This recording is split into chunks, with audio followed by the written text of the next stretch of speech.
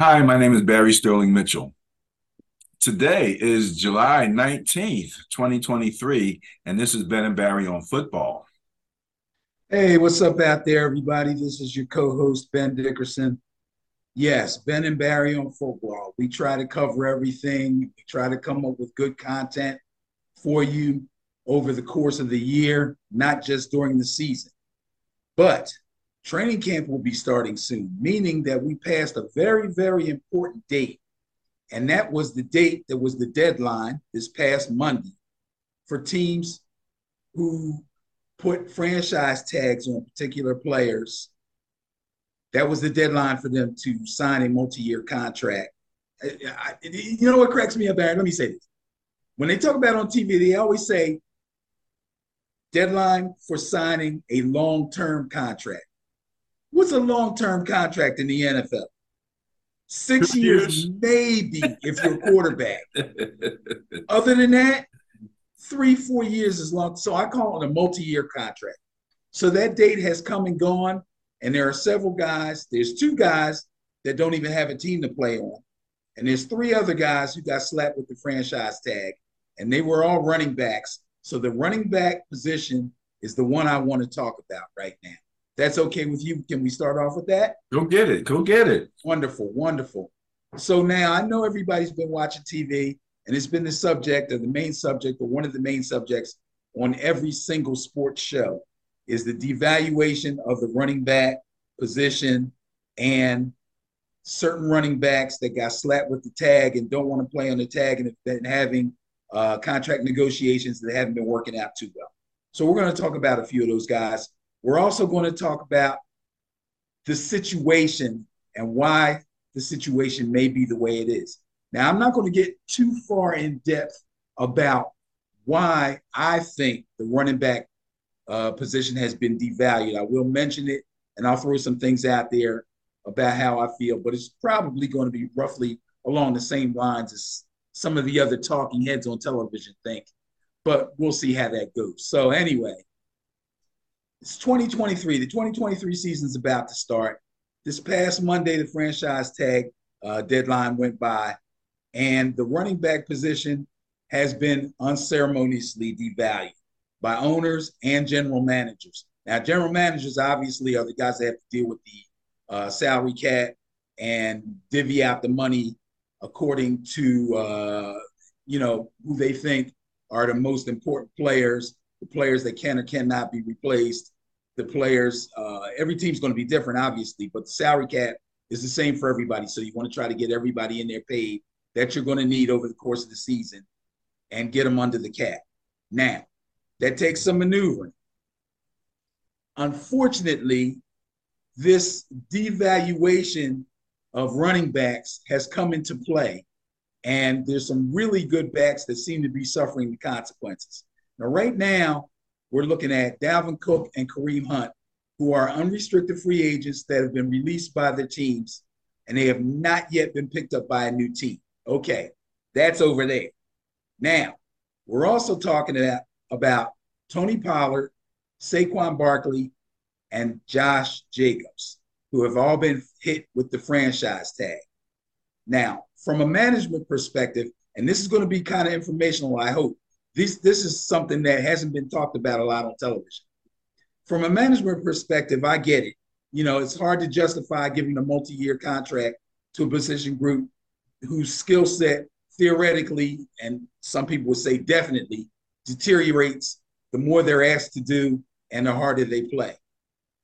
Most positions, even on the offensive and defensive lines, have very specific skill sets that allow them to perfect their craft over time. And actually, sometimes, in the case of like receivers and quarterbacks, get better over time or be able to produce more over time. The running back position is not really like that. Also, there's people that go by this old school average length of a running back's career is 3 years. Now, that may be true if you count every running back that comes into the NFL. Obviously, there are some career ending injuries. And obviously, there's some guys who just get cut before they've been on a team for 3 years. They just can't make it in the NFL. So if you count them, yeah, that probably will drag it down to a 3-year lifespan. So in order to look at that a different way, what I did was I took the average career length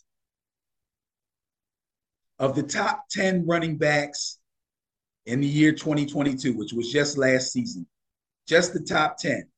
Well, at first I did just the top 10.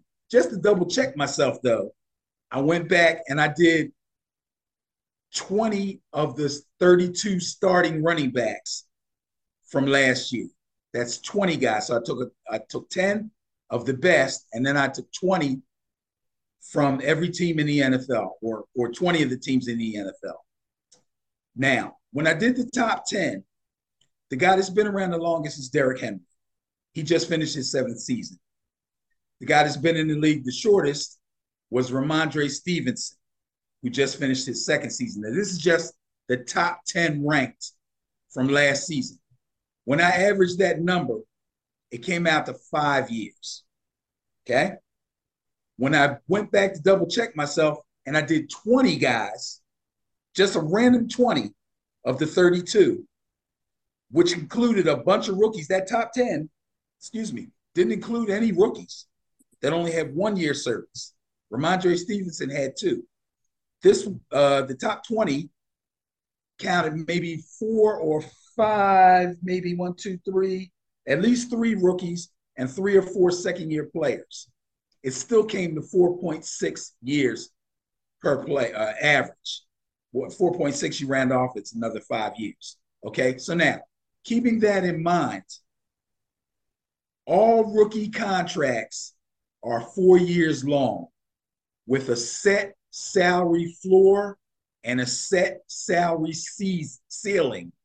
Okay, it can't be any lower than a certain, I don't have the certain numbers, but it can't be any lower than a certain number, and it can't go above a certain number. Okay, now, players and teams are allowed to renegotiate a guy's contract once he reaches the 3rd, or once he completes the 3rd year of his rookie contract. Or if they don't want to do that, they're allowed to exercise a 5th year option for players that are selected in the 1st round.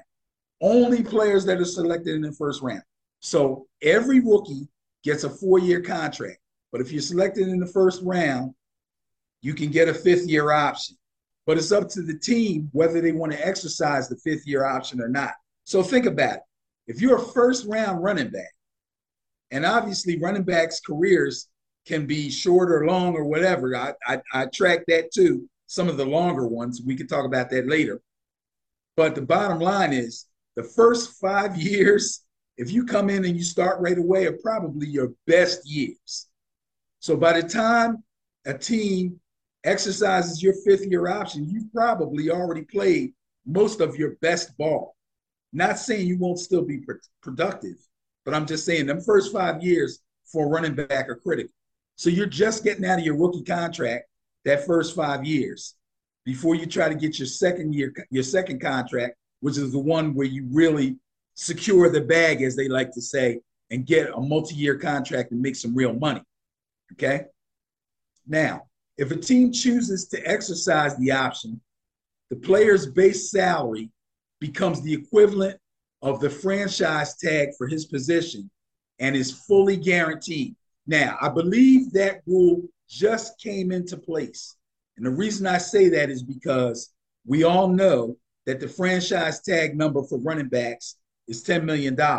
However, I went back and checked last year, the Giants exercised Saquon Barkley's 5th year option, and he played for 7-point-something million.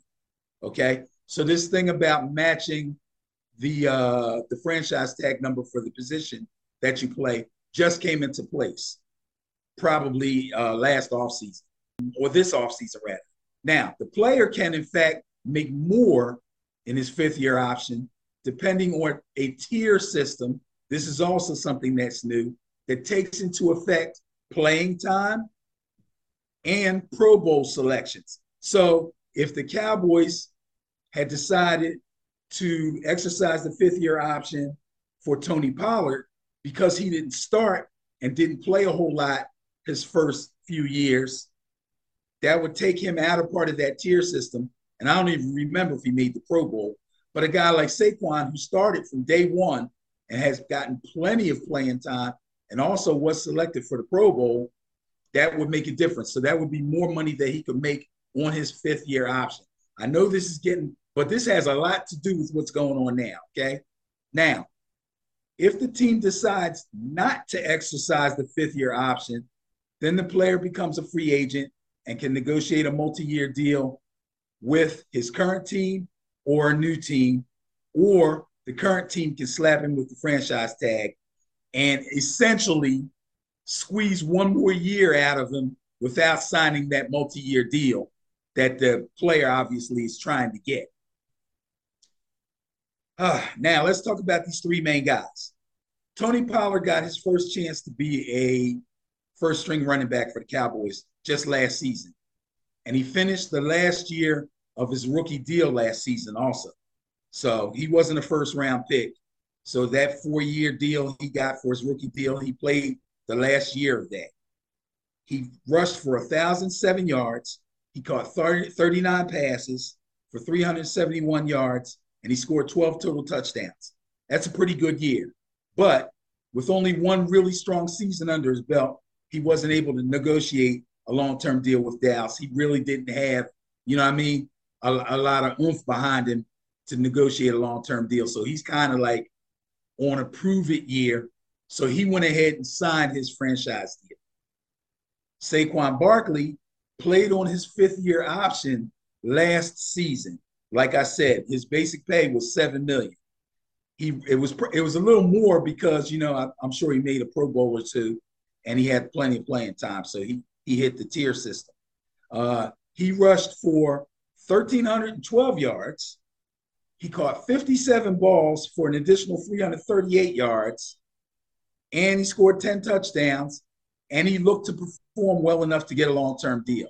But structure and guaranteed money could not be worked out between him and the Giants, and that seems to be the sticking point as to why he hasn't signed his multi-year deal.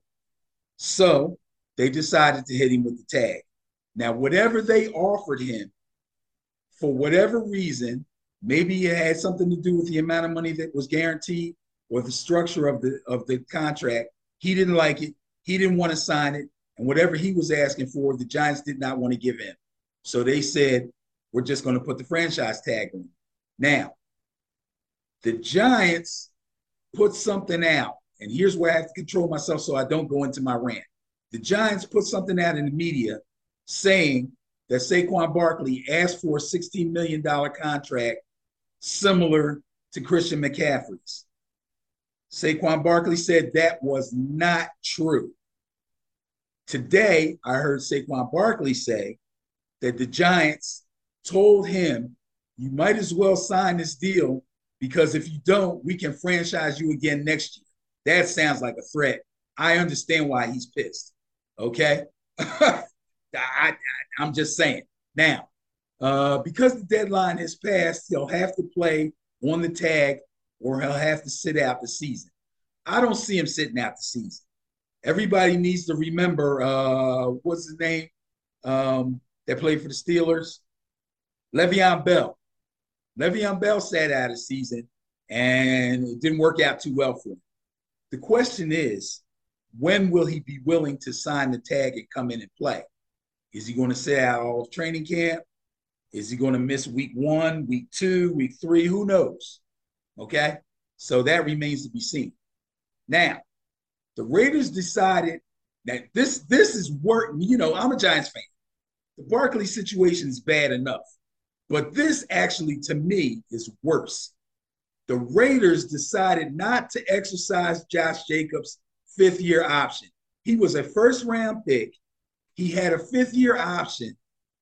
And instead of just paying him the $10 million plus the incentives he would have gotten from the tier system, because he's made Pro Bowls and he's been a starter from day one, okay? They could have exercised his fifth-year option and done that. They refused to give him the fifth-year option, and They went in negotiations, and for whatever reason, I don't think the Raiders tried really hard. Was they weren't able to sign a long-term deal. Now, in my eyes, that's not a good look on behalf of the Raiders. Really, not a good look. Not only did Jacobs lead the league in rushing last season with 1,653 yards, that's a 4.9 yard per carry average. He scored 12 touchdowns. He also caught 53 balls. That's better than a lot of backup receivers for an additional 400 yards. He led the league in total yards from scrimmage, and he made first team All Pro, not Pro Bowl, first team All Pro. They're sticking it to him, man. They are sticking it to him. Barkley and Jacobs were both reported to have wanted $16 million deals like McCaffrey's, and they both denied it. They were both quoted as saying they were not trying to reset the running back market. Both of them said those words. We are not trying, because that's what the teams were saying. Now, from a management perspective, it's, I went over that already. Let me see. I went over that already. You're gonna have to edit me. I lost my place here, but I think I'm done. Yeah. So yeah, okay. So that's the situation with those two guys. They're my main focus. Pollard is obviously a main focus, but he went ahead and signed his tag deal, so I'm sure he'll be in camp right off the bat. It remains to be seen whether Jacobs and Barkley, who are both, I believe, threatening to sit out the season, but I really don't think they will. I don't think that would be a good idea for either one of them, but I understand how they're feeling. And there's a clip on our page in reference to the other running backs in the league speaking out. Obviously, I think that's really cool for them to be talking about their brethren, all running backs sticking together and all that stuff. Not only are they doing that, sticking up for their brothers, but several of them are going to be free agents next year. So including Eckler, including Jacobs and Barkley again, including Derrick Henry and a bunch of other guys. So what's going on now is extremely important to just about every running back out there that's coming up on free agency in the near future. So again, very important subject, but we're going to have to wait and see what happens with Barkley and Jacobs. Yeah, it was funny. I thought about you because it was like the sports news people heard you say you were going to do a report on this week. So they all jumped first. I'm telling you, man, they're watching the videos. Now, interesting. One of the things that I heard about Josh was that there's some kind of study that says this is going to be somewhat, I hope I'm not, it won't be complete exact, but I got you. Something to the effect of once a player has surpassed 3,000 yards in like 2 seasons or 3 seasons or something like that, right, their productivity drops. There's a study there. So I think, well, it's been said that might be part of what they're holding against Josh Jacobs. Like he's going to fall off the side of the earth or something. In right. When they do that, it's the same thing as the average, the 3-year average. Okay. They're talking about every single running back that was ever employed by an NFL team. That's crazy. They don't talk about Frank Gore, 16 seasons, Emmitt Smith, 15 seasons, Marcus Allen, 16, Peyton, 13, Jerome Bettis, 13, Adrian Peterson, 15, Thurman Thomas, 13. They don't talk about any of those guys. Like there'll never be another great running back ever again. Come on, man. And it's interesting when you talk about sitting out. And I've heard everyone mention Le'Veon Bell as saying, well, it didn't work out well for him. Le'Veon Bell, in my estimation, was a kind of a unique case because he was like a disgruntled running back with a very specific style, and he left his team and went to another team. And I don't think that the styles meshed up, and I don't think he was the same back after he held out. Whereas when he was with Pittsburgh, he had the ability to take the handoff, kind of stop, see what's happening, and then take off up through the hole. Unlike anybody else, he had that capability. But where'd he go? The Jets or something like that? Went to the Jets. That didn't work anymore. It's just he didn't have that anymore with him. So I think he was, in a way, I question whether he's a good analogy for someone who's holding out. I don't think if Barkley went anyplace else, he would have that same type of problem. Barkley is going to be a monster, I think, wherever he goes. So I don't know. Even if he holds out a year, I don't know if it would hurt him. I mean, how long was he out? How long was he out with his injury? And then when he came back with a vengeance. So he kind of knows what it's like to be out, still stay in shape, prepare yourself for the next season. So I just question that analogy. And last of all, you're absolutely right about Tony Pollard. He was smart to go ahead and take it because he is on a prove it year. And the thing he has to prove is whether he can be the bell cow.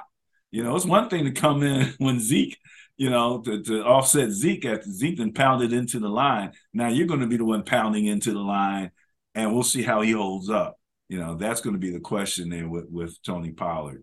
But the whole running back thing and the devaluation of the running back, especially now, some of these guys that are coming out of college, they don't even want to call them running backs anymore. They're calling them, what is it that they're calling them now?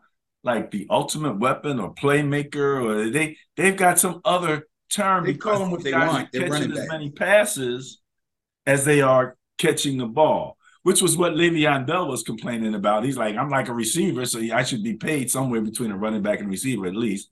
But they've returned them, but they haven't changed their attitude toward paying them. So, I mean, I'm hearing what you're saying, and it's all correct. Why we kind of this numbers game? I don't know if it's healthy for the league as well as for the teams.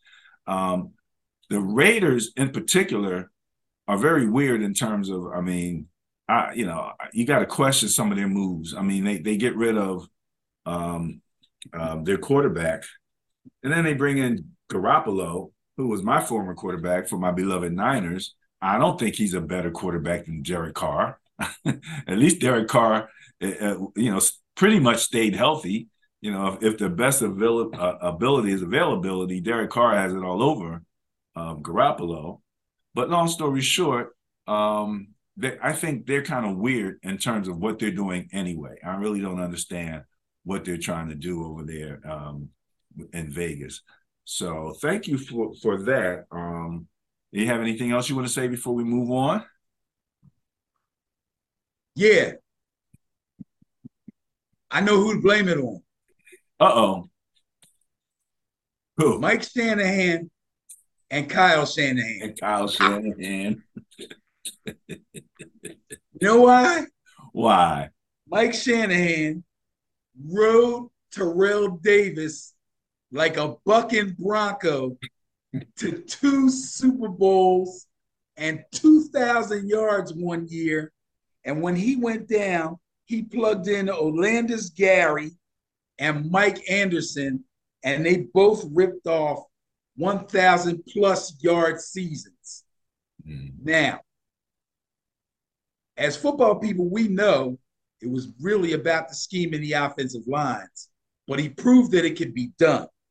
Then his son, Kyle Shanahan, has turned around and done the same thing. Every year, they've had a different leading rusher. Raheem Mostert, Jeff Wilson, Elijah Mitchell, Christian McCaffrey. And there was Matt Breida one year. Are you kidding me? I hate Matt Breida. He was their leading rusher one year. I love Matt Breida, but he's a Niner, so I love all my Niners. I'm just saying, they've kind of shown that it can be done. But what teams are missing is they know how to do it. Every team doesn't know how to do it. I don't know. I get upset when you do your job and you do it extremely well and you prove your worth, and then you don't get what you're worth because of age or workload or speculation. I understand contracts are given partly on what they expect you to do in the future. It just doesn't seem fair. Now, when I mentioned to you that the Giants had only about 3 million in cap space, you said, "Oh, that's easy. That's easy." Teams do it every year. Well, they didn't want to do it apparently. So no, I didn't say they wanted to. I said they could if they wanted to. Oh yeah, if they got rid of this guy, they're not doing it. They're not doing it because they don't have the money. They offered him something, and they offered him more than 10 million. So there you have it. What do you think about what people are saying about the money they gave Daniel Jones as opposed to? Well, that didn't help, but that doesn't stop them from signing him. They had to offer him at least 12 million. They claim they offered him 13 plus, and was 20 something for 2 years they offered him. But he either didn't like the years or didn't like something about the structure of the contract, or they didn't guarantee him enough. There was a sticking point there somewhere. So the money can be found. That's not the issue. Okay. All right. And again, your point is so well taken in that these are not run-of-the-mill average backs. These are the top backs in the league. They're top backs, exactly. They're the top backs in the league. They can't get contracts like they want. And next season, there's going to be a bunch more. Jonathan Taylor, Derrick Henry, Eckler, they're all going to be free agents next year. The only entity I think that can help them right now that I can think of is the NFLPA, because that rookie contract you just talked about kind of locks them in. But if that's their most productive time, you might have to have a running back exception for rookie running backs to allow them to come in and make closer to market money instead of putting them on what's called a rookie contract, which is going to stifle what they make. Or lower it from a mandatory 4 years to 3. That's another option. 3 or 2 or something like that. And if you're a first rounder, 3 years with a 4th year option. You got to do something, man. Yeah. You got to do something. Yeah, because the run, I know they're heavy on the pass game, but the run game is still vital. Everybody knows you got to have a running game. You got to have a run game. So these teams are acting like, running backs are a dime a dozen. No, they're not. No, they're not. Yeah. All right. Well, thank you for that. We'll continue to follow up with how the running backs are doing. All right. Let's get ready to move on to the final episode in our series, Brain Trust of the NFL. This week, Benny, we're going to do the NFC West, where my beloved Niners are. And as usual, we're going to go by record, first to last, where we talk about the teams. So the first team up is going to be the 49ers. All righty. So Brain Trust of the NFL, San Francisco 49ers. Let's take a quick look here. We got a lot of pictures here, Benny. The 49ers are a special case. First, John Lynch, general manager. Head coach, Kyle Shanahan. Offensive coordinator, and this is a weird one, Chris Foster. Defensive coordinator, Steve Wilks. Special teams coordinator, Brian Schneider. And as far as the quarterbacks are concerned, it's still up in the air. Brock Purdy is leading the way, seems to be the favorite there. Trey Lance is under pressure, questions. And they brought in Sam Darnold, which I thought was kind of weird because I believe Sam Darnold's another one of those guys that I count the stat of brain farts on. But he seems to have shown an ability to run. And if you're a quarterback that can move, you can probably work in the Kyle Shanahan offense. So it's interesting to see. And he's competing. You got a guy here with multiple years of time in the league competing against a second-string or for second string against quarterback Trey Lance. It would be interesting if Sam Darnold performed well enough in preseason to displace Brock Purdy, but I doubt it. Let's go back, though, and start off with our general manager, John Lynch. Now, Ben, first of all, last year, the Niners won 13 games, lost 4 games. Their points for was 450. Their points against was 277, giving them a net point of plus 173, one of the top net point leaders in the league. Now, John Lynch is in his 6th season as the team's general manager. He had a 15-year playing career and more than 8 seasons as an NFL analyst. Do you remember him as an analyst, Benny? I kind of John Lynch him much as an analyst. Nah, I don't think he did any major games. Okay. No. Well, they say he's one of the most respected players to ever play the game of football. He's a member of the Pro Football Hall of Fame class of 2021. And in 2020, the Niners signed him to an extension. They say since he came to the Niners, he's been vigilant in seeking and acquiring the players that embody the team's culture on the field and in the community. He works hand in hand with Kyle Shanahan and the coaching staff to continue to add players through all available avenues.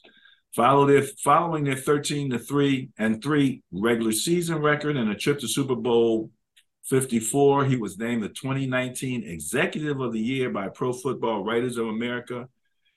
And then this was after his 3rd season as the team general manager. He joined the Niners in 2017. They say he was a color analyst for Fox Sports from 2009 to 16. In his final season, he manned the number 2 broadcast crew along with play-by-play announcer Kevin Burkhardt. Oh, okay. Yeah, okay. He worked with Burkhardt. Okay. Now we remember a little bit better. Yeah, he was nothing special. Well, he was one of the all-time great. He had one of the all-time great NFL careers while he was with the Bucs from 1993 to 2003 and with the Broncos from 04 to 07. He's a 4-time All-Pro and 9-time Pro Bowl selection, and the Bucs team captain as they played in Super Bowl 37. He's been inducted into the Ring of Honor in both Tampa Bay and in Denver. He attended Stanford University and excelled in both football and baseball, earning 2nd-team All-American and 1st-team All-Pac-10 conferences as a senior, while playing for Hall of Fame coach Bill Walsh. That I did not know, Benny. It says, Stanford. Legendary coach Bill Walsh returned to Stanford in 1992 and told Lynch what he needed to hear in terms of his future and his choice of sports. Now, this is interesting because Lynch said Walsh changed his life. Walsh showed Lynch a short tape reel of about 5 plays from legendary NFL safety Ronnie Lott. I'm living in Niner land. I'm loving this. And then matched it up with some clips from Lynch's junior year. He said, one day I received a call from Bill. He said, hey, John, this is Bill Walsh. I've been studying our defense last year, and John, you are our best defensive player. Now, this is back in the Stanford days. He said, I said to him, Coach, with all due respect, I played safety for 1 year, and I played half the snaps. How could you possibly arrive at that opinion? He said, simply the film. I watched it, and you can be a Pro Bowl safety in the NFL. Bill Walsh told him that, okay? He thought baseball was going to be his future, but after that, boom, it became football. So he was selected in the 3rd round, 82nd overall by the Bucs. Following his career on the diamond for the Cardinals, he was selected in the 2nd round of the 1992 Major League Baseball draft by the Florida Marlins. In addition to his play on the field, he's also a pillar of the community. Him and his wife have formed the John Lynch Foundation, which is committed to inspiring young people to become leaders through scholarship, sports participation, and community involvement. And the 2021 Quincy Jones Exceptional Advocacy Award recipient. Give me a little funk with that award. Can you please? So there you go. That's general manager John Lynch. Now he's working with head coach Kyle Shanahan. Kyle Shanahan is the 20th head coach of the Niners. He signed a multi-year contract back in 2020. In 2019, he was named Coach of the Year by Sporting News and NFC Coach of the Year by the Committee of 101 after leading the Niners to a 13-3 regular season record, the NFC West Division title, and appearance in Super Bowl 54. Before coming to the Niners, he had 15 years of coaching experience at the NFL level. 9 as an offensive coordinator for the Atlanta Falcons. He then coached the Browns, Washington, and the Houston Texans. In 6 of his 9 seasons as an offensive coordinator, Shanahan directed an offense that ranked in the top 10 in NFL and yards gained.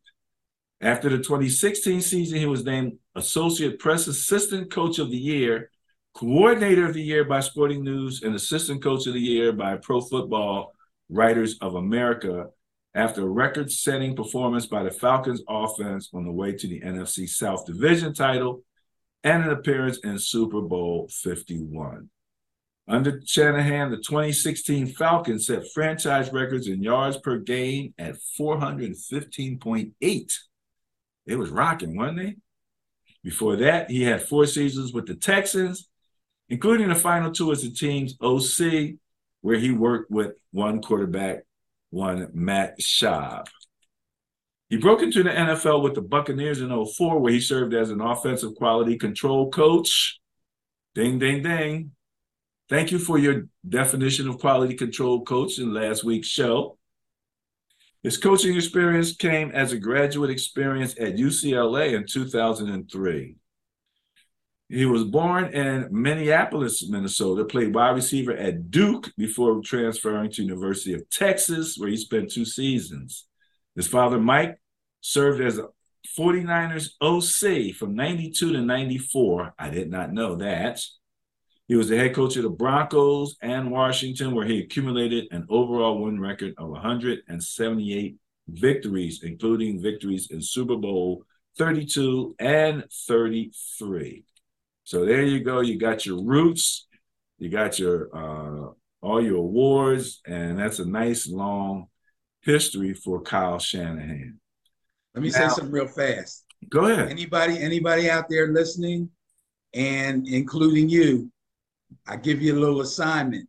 Go back and look at the coaching staff under Mike Shanahan when he coached with Washington. You're going to see a whole bunch of names you know.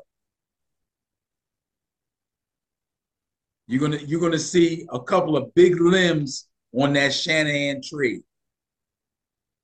I think you might see a lot of them in this segment with the other teams.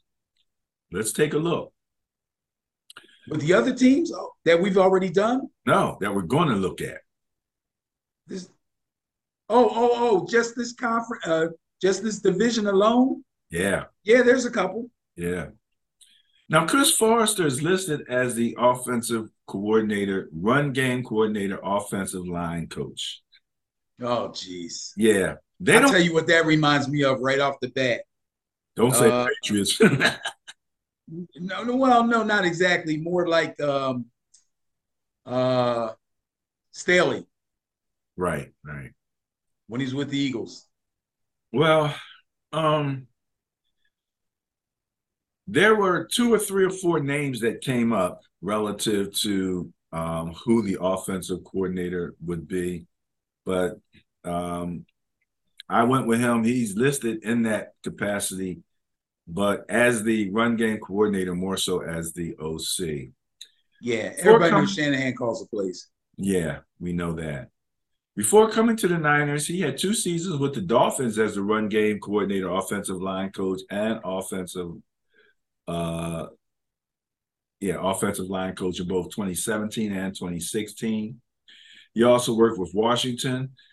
Forster's unit assisted running back Alfred Morris to reach 1,000 yards for a 3rd consecutive season and a trip to the 2015 Pro Bowl. His offensive line aided one of the NFL's top rushing attacks in 2012 and 13. Before that, he worked with the offensive line again with the Niners. He was originally brought on as a offensive line coach before being named the offensive line coach. He also was an offensive line coach for the Ravens. And before that, he was the offensive coordinator for the Miami Dolphins, the tight ends coach for the Indianapolis Colts, and the offensive line coach for the Buccaneers. While in Tampa Bay, he helped 3 players make a combined 5 Pro Bowls. That's Tony Mayberry, Randall McDaniels, and Jeff Christie. As the assistant offensive tight ends coach for the Vikings, he helped tutor Pro Bowl Hall of Fame inductee guard Randall McDaniel, who earned Pro Bowl appearances in all 3 seasons. He worked in college as the offensive line coach for the University of Minnesota. At Stanford, there he's back at Stanford again, an offensive line coach for Colorado State. Began his coaching career as a graduate assistant at Colorado State and graduated with a degree in history. He had a successful playing career with Colorado State as a center from 79 to 82, starting as a walk-on before earning a scholarship as a sophomore. So he had a little bit of playing experience, and he's been around to a number of different teams. Now, this is your boy, Steve Wilks, up at the D.C. He comes from the Carolina Panthers, where he was promoted to interim head coach in week 6 after initially serving as a secondary defensive pass game coordinator. Panthers went 6-6, finished second in the NFC under him, following a 1-4 start to the season. We never liked the fact that they didn't give him that job. Before Carolina, he was a defensive coordinator at the University of Missouri. Before that, he was a defensive coordinator for the Cleveland Browns and head coach of the Arizona Cardinals back in 2018. He spent 6 seasons with the Panthers in his first stint with the team as a defensive back coach, assistant head coach, defensive back coach, and assistant head coach, defensive coordinator. He spent 6 seasons as the defensive back coach for the Chargers from 2009 to 11 and the Bears from 2006 to 2009. He started his coaching career at the collegiate level as a D-back coach at the University of Washington, also Notre Dame, Bowling Green, Appalachian State University, and Illinois State University. He served as a defensive coordinator at East Tennessee State University, Savannah State, Johnson C. Smith University, as well as spending the 1999 season as the head coach of Savannah State. He's out in Charlotte, North Carolina, and played collegiately as a defensive back at Appalachian State University. So there's your defensive coordinator, Steve Wilks. Special teams coordinator, Brian Schneider. This is his first season. He joined the Niners after 12 years of experience. From 2010 to 20, he worked as a special teams coordinator with the Seattle Seahawks.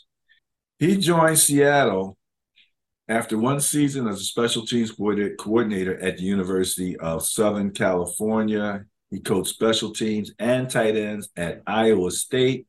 He had a brief stint at the Air Force Academy in 2007 prior to being hired by the Raiders as a special teams coordinator. He joined Iowa State after 3 seasons at UCLA, working with the linebackers and safeties in addition to special teams.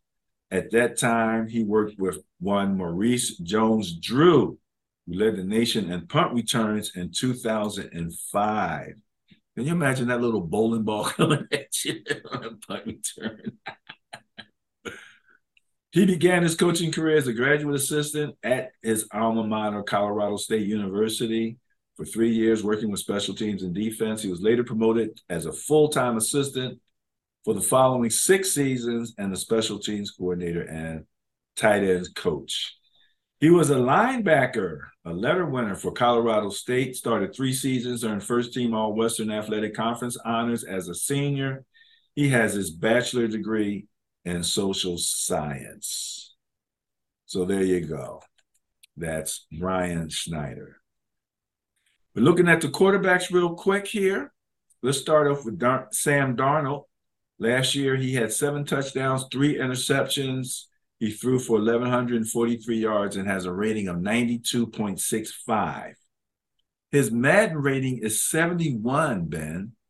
He's 25 years old, still relatively young. I was a little surprised that he was still that young. He's been around for a minute.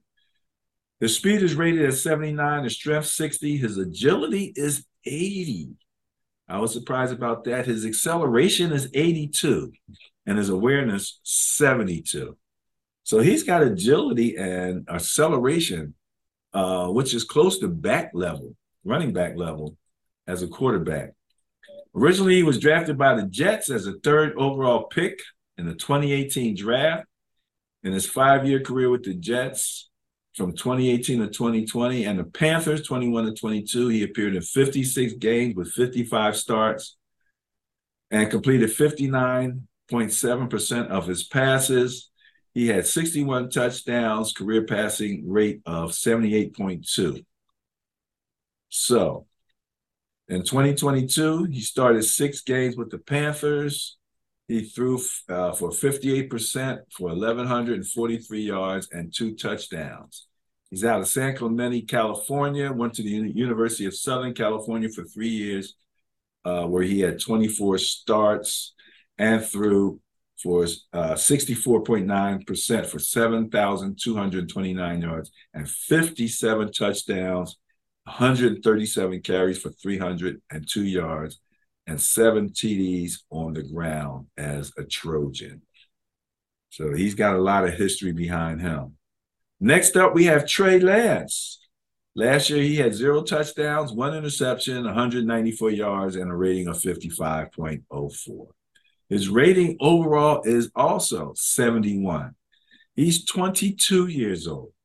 His speed is listed at 87, strength 71, acceleration is 91, his agility is 89, and his awareness 56. So you see where he has his challenges there.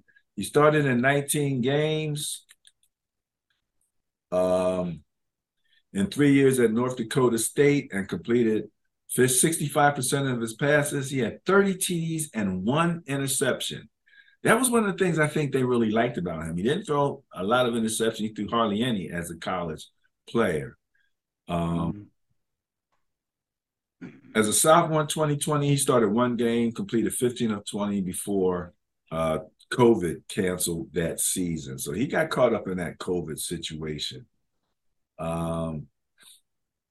He became the first freshman to be awarded the Stats FCS Walter Payton Award as a top offensive player in the football championship subdivision and won the Jerry Rice Awards as a top freshman player before becoming the first player to win both a major FCS Legacy Award in the same season. He redshirted in 2018. He is the son of Carlton and Angie Lance. He majored in strategic communication with a minor in business at North Dakota State. His father, Carlton, played football for Southwestern Minnesota State and attended NFL camps with the Oilers and the Niners. Did not know that. Before playing in the CFL for the Saskatchewan Roughriders and in the World League for the London Monarchs. His brother Bryce is a wide receiver who's playing for North Dakota he played for them in 2021. He was the captain for both the football and basketball team at his high school. And lastly, we have Brock Purdy. Brock Purdy, 13 TDs, 4 interceptions, threw for 1,374 yards with a rating of 107.33.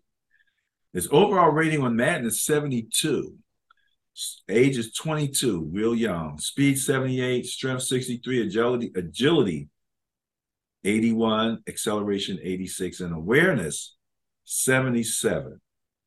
Born Brock Richard Purdy and nicknamed Mr. Irrelevant, he played college football at Iowa State and was selected by the Niners with the final pick of the 2022 draft. After being named to the third string, injuries to quarterback Trey Lance and Jimmy Garoppolo forced him into a starting role. He won all 5 regular season games that he started, contributing to the team's 10-game winning streak that propelled them to a division title and an NFC championship game appearance, becoming just one of 5 rookie quarterbacks to start in a conference game.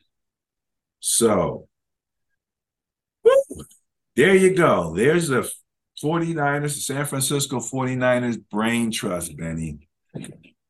What you got? Oh my God. So much information. Let me break it down for everybody and make it real simple, okay? GM John Lynch, first of all, great player. No doubt about it, Hall of Fame player, deserves to be there. Big time hitter. I'm not going to say he was as good as Ronnie Lott, but God doggone it, that's a hell of a comparison for a guy to come up and have a role model like Ronnie Lott. John Lynch brought the pain, no doubt about it. Stanford guy, mentored by John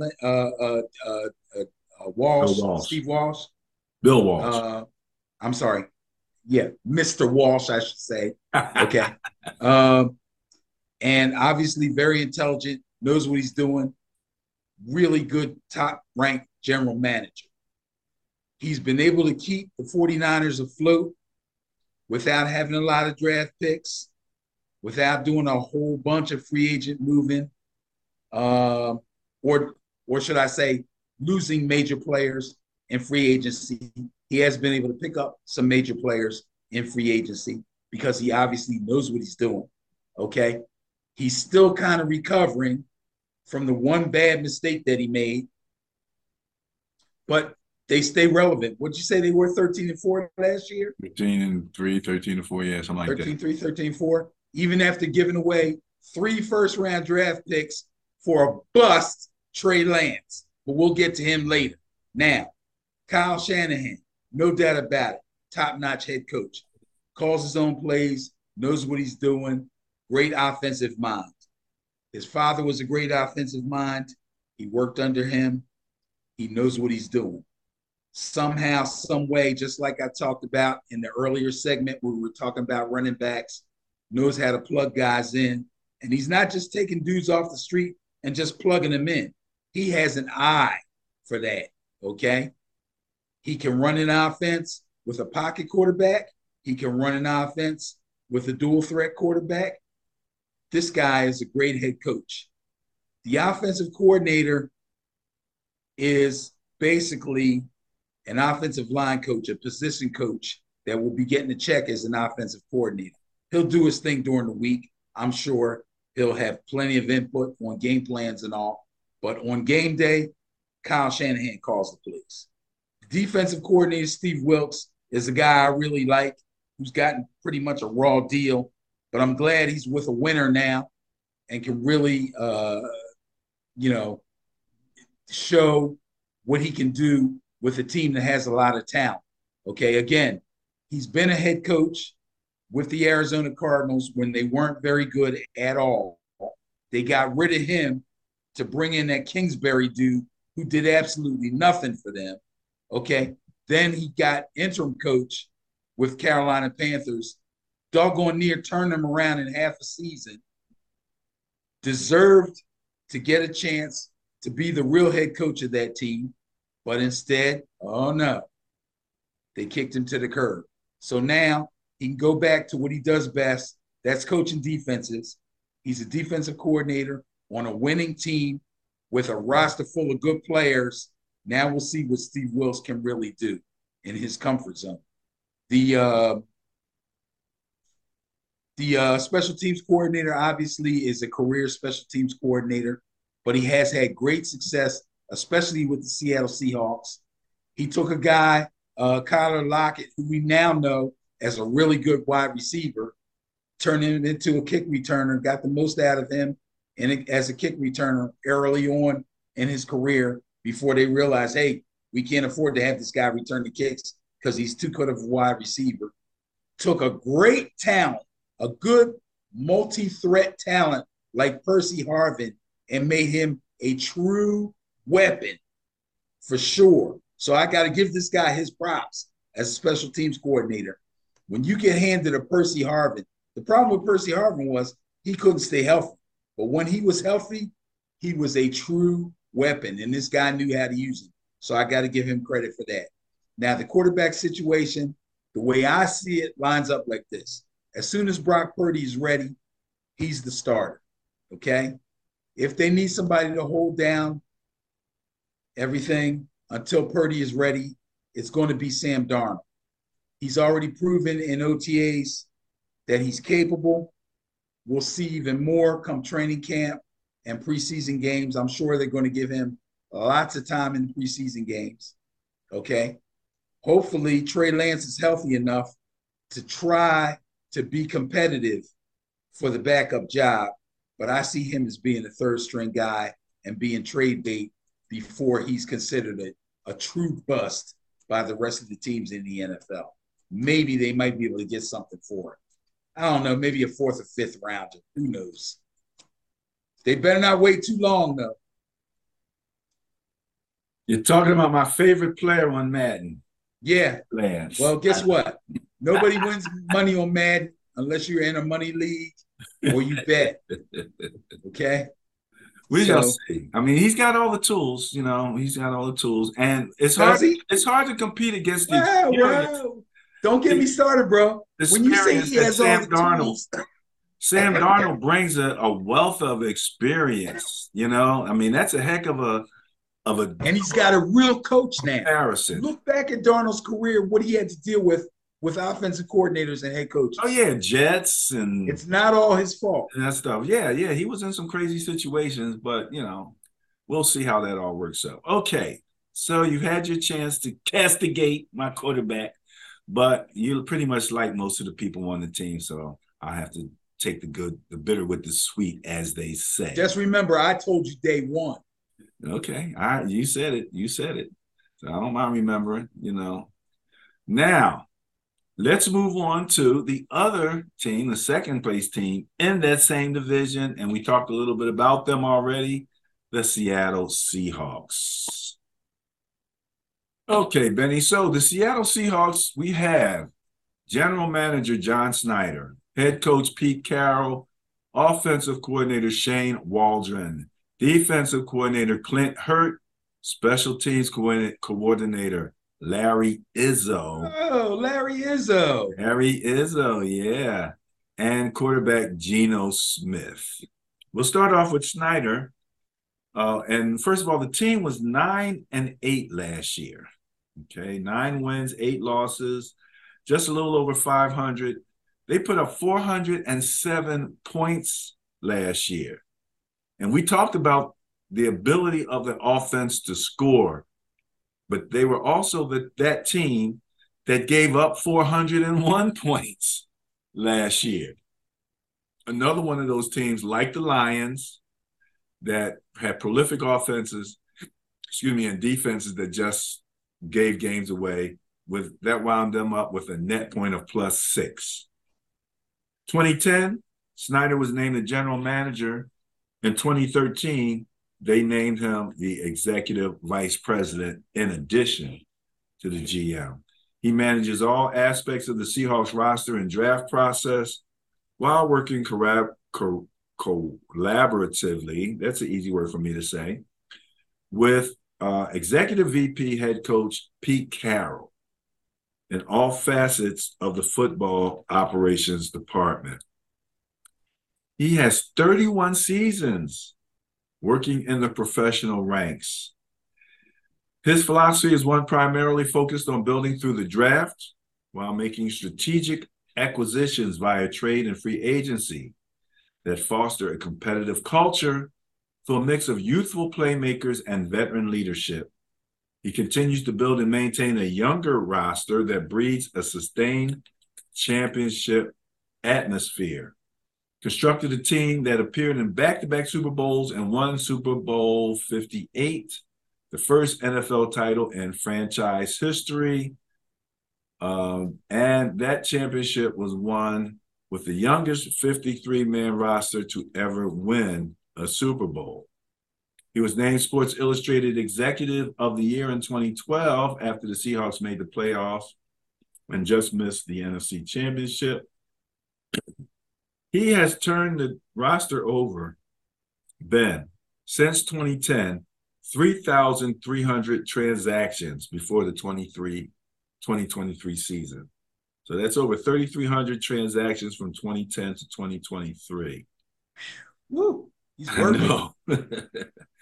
He and his personnel department were awarded the 2022 Best Draft Award by Inside the League founder Neil Stratton at the 2023 Combine, an award voted on by fellow scouts and personnel members. His 2012 draft class was regarded as a failure outside of Seahawks headquarters, but was one that produced potential Hall of Famers and Bobby Wagner, Russell Wilson, and foundational pieces in draftees Bruce Irvin, Jeremy Lane, and J.R. Swizzy. He also picked up a fifth-rounder, Tank Carter, who was used in the 2010 trade when Seattle acquired Marshawn Lynch from Buffalo. They had him in Buffalo, Benny. He was with the Green Bay Packers before the Seahawks as a personnel analyst to the general manager, and in 2008 was promoted to director of football operations. Before that, he spent 3 seasons with the Kansas City Chiefs, 1 year with the Seahawks, and a year with the Commanders as vice president of player personnel.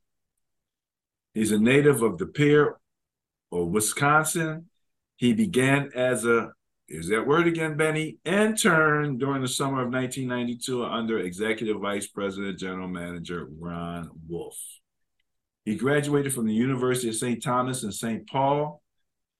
He went back to Green Bay, served as a pro personnel assistant for 4 years, and played an integral role in the signing of several free agents who would make up the team that won Super Bowl 31 in New Orleans. He went to the Kansas City Chiefs in '97 as director of pro personnel. It was there that he first worked with Marty Schottenheimer, whom he would later join in Washington. With the Chiefs, he oversaw the scouting of all players with pro playing experience, including NFL Europa, the CFL, and the NFL, conducted advanced scouting of all Kansas City opponents, and was responsible for free agent acquisitions. In 2000, he subsequently signed on as director of player personnel for the Seahawks, joining Thompson and Mike Holmgren, with whom he worked in Green Bay. He joined Schottenheimer in 2001 as VP of Player Personnel, overseeing all aspects of player personnel departments. 2012, him and his wife launched Ben's Fund, named after their oldest son, Ben. His fund provides grants to young adults and families in order to help cover costs associated with medical bills, therapies, and numerous other aspects of supporting a child or children on the autism spectrum. They have partnered to raise more than $5 million for Ben's Fund in 12 years. And in addition to that, he spearheaded the opening of the A-OK Sensory Room. And I remember reading about this at Lumen Field in order to better support guests with sensory needs. I think the Eagles have one of those in their stadium now. The room was renovated and rededicated as Ben Room. It continues to offer guests a safe and calming environment for those who need a respite from the noise and excitement that comes along with the Seahawks game day experience. He serves on the GM Advisory Committee and Club Executive Committee Working Group. He got his degree in history and studied education also at St. Thomas. He played football for 1 year before a shoulder injury. He was born in 1971, attended De Pere Abbott Pennings High School, and finished as one of the school's all-time leading rushers. He was a running back. So there's your John Snyder, general manager. Head coach Pete Carroll. Again, we got some history here, Benny. He's the 8th coach of head coach of the Seahawks after one of the most successful runs in USC history in the college ranks. He has 29 years of NFL experience and 19 years of college experience. His overall coaching record is 161, 112, and 1 in the regular season and 11 and 11 in the postseason in his 17 years as an NFL coach. His combined 172 combined wins for regular postseason are the 16th most in NFL history. Now, I'm not going to go over the stuff that we talked about that he did with Snyder because it's the same thing for the most part. Let's see. Him and Snyder constructed one of the best defenses in the last 12 years at the time, leading them to an NFL title. So we know about the Seahawks defense and their young roster. He spent 9 years as the head coach at USC, where he won seven. He won 7 consecutive Pac-10 titles, 2 national championships, and led the Trojans to a 97-19 record, Benny. Tremendous college coach. Tremendous. Reached the bowl in each of his 9 seasons and won 7. His 88 victories from 2001 to 08 tied Bob Pruitt of Marshall for most in Division I coaching. He reached 50 career USC wins faster than any coach in Trojan history. His team from 02 to 08 appeared in the NCAA record 7 consecutive BCS Bowls. In 2009, he was named Coach of the Decade by Lindy's. USC under him was the first school to have 3 Heisman Trophy winners in a 4-year span. That's Carson Palmer, Matt Leinart, Reggie Bush. Somebody hit it twice, I guess, right? His USC program had the nation's most draftees in 06, 08, and 09. He began his NFL career as a defensive back coach for Buffalo and Minnesota before becoming the New York Jets defensive coordinator and head coach in 1994. He spent 2 years as San Francisco's defensive coordinator, 95 to 96, before leading New England to a 27-21 record and 2 playoff appearances as head coach. Didn't know he was New England's head coach. He spent the 2000 season as a consultant for pro and college teams and doing charitable work for the NFL and writing a column on pro football for CNNSI. He began his coaching career at the collegiate level, serving as a graduate assistant at his alma mater for Pacific, working with the wide receivers and secondary. He then spent a season as a graduate assistant with the secondary at Arkansas under Lou Holtz, as the Razorbacks won the 1978 Orange Bowl. And then a season each as an assistant in charge of secondary at Iowa State and Ohio State. He spent 3 seasons as a defensive coordinator and secondary coach at North Carolina State before coming back to Pacific in '83 as the assistant head coach. He was a 2-time All-Pacific Coach Conference free safety at Pacific and earned his bachelor's degree in 1973 in business administration.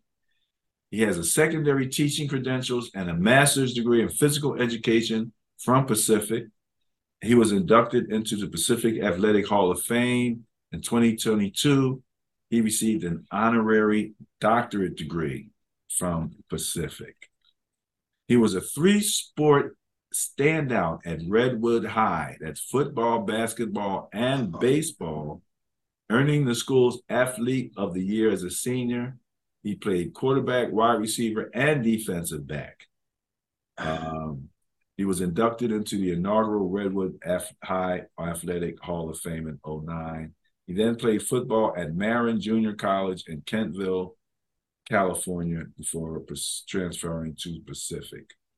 His passion for working with people goes beyond the football and into the community. He founded and championed philanthropic efforts in Seattle, Los Angeles, and around the country. While at USC, he started a Better LA, and in Seattle, he created a Better Seattle. Both worked with community-based street outreach teams serving youth impacted by gangs and the juvenile justice system. He spearheaded efforts to bring the youth empowerment and education programs We Day, W-E Day, to the U.S., resulting in the We Day being held across the country. He hosted a podcast, Flying Coach, along with Steve Kerr, world champion head coach for the NBA Warriors, combining sports with social justice issues. Ben, I went to look that up, and it's now hosted by Peter Schrager and Sean McVay. No wonder we had such a hard time gaining some audience on the YouTube, man. Look who we're up against here. In 2021, he launched the award-winning podcast Amplified Voices, Conversations from the Heart, spotlighting some of the most inspiring and influential voices today, as well as imparting Carroll's legacy of caring leadership. He continues with his philanthropic efforts by supporting organizations and causes addressing social justice and education, and he was born in San Francisco. All right, offensive coordinator Shane Waldron. This is his second season. He had 4 seasons with the Rams, including the last 3 as a passing game coordinator. His emphasis on ball security produced the fewest giveaways in the NFL with 13 and second fewest in franchise history. This 2020 season saw quarterback Jared Goff pass for a career-high 67.03 completion percentage. Okay.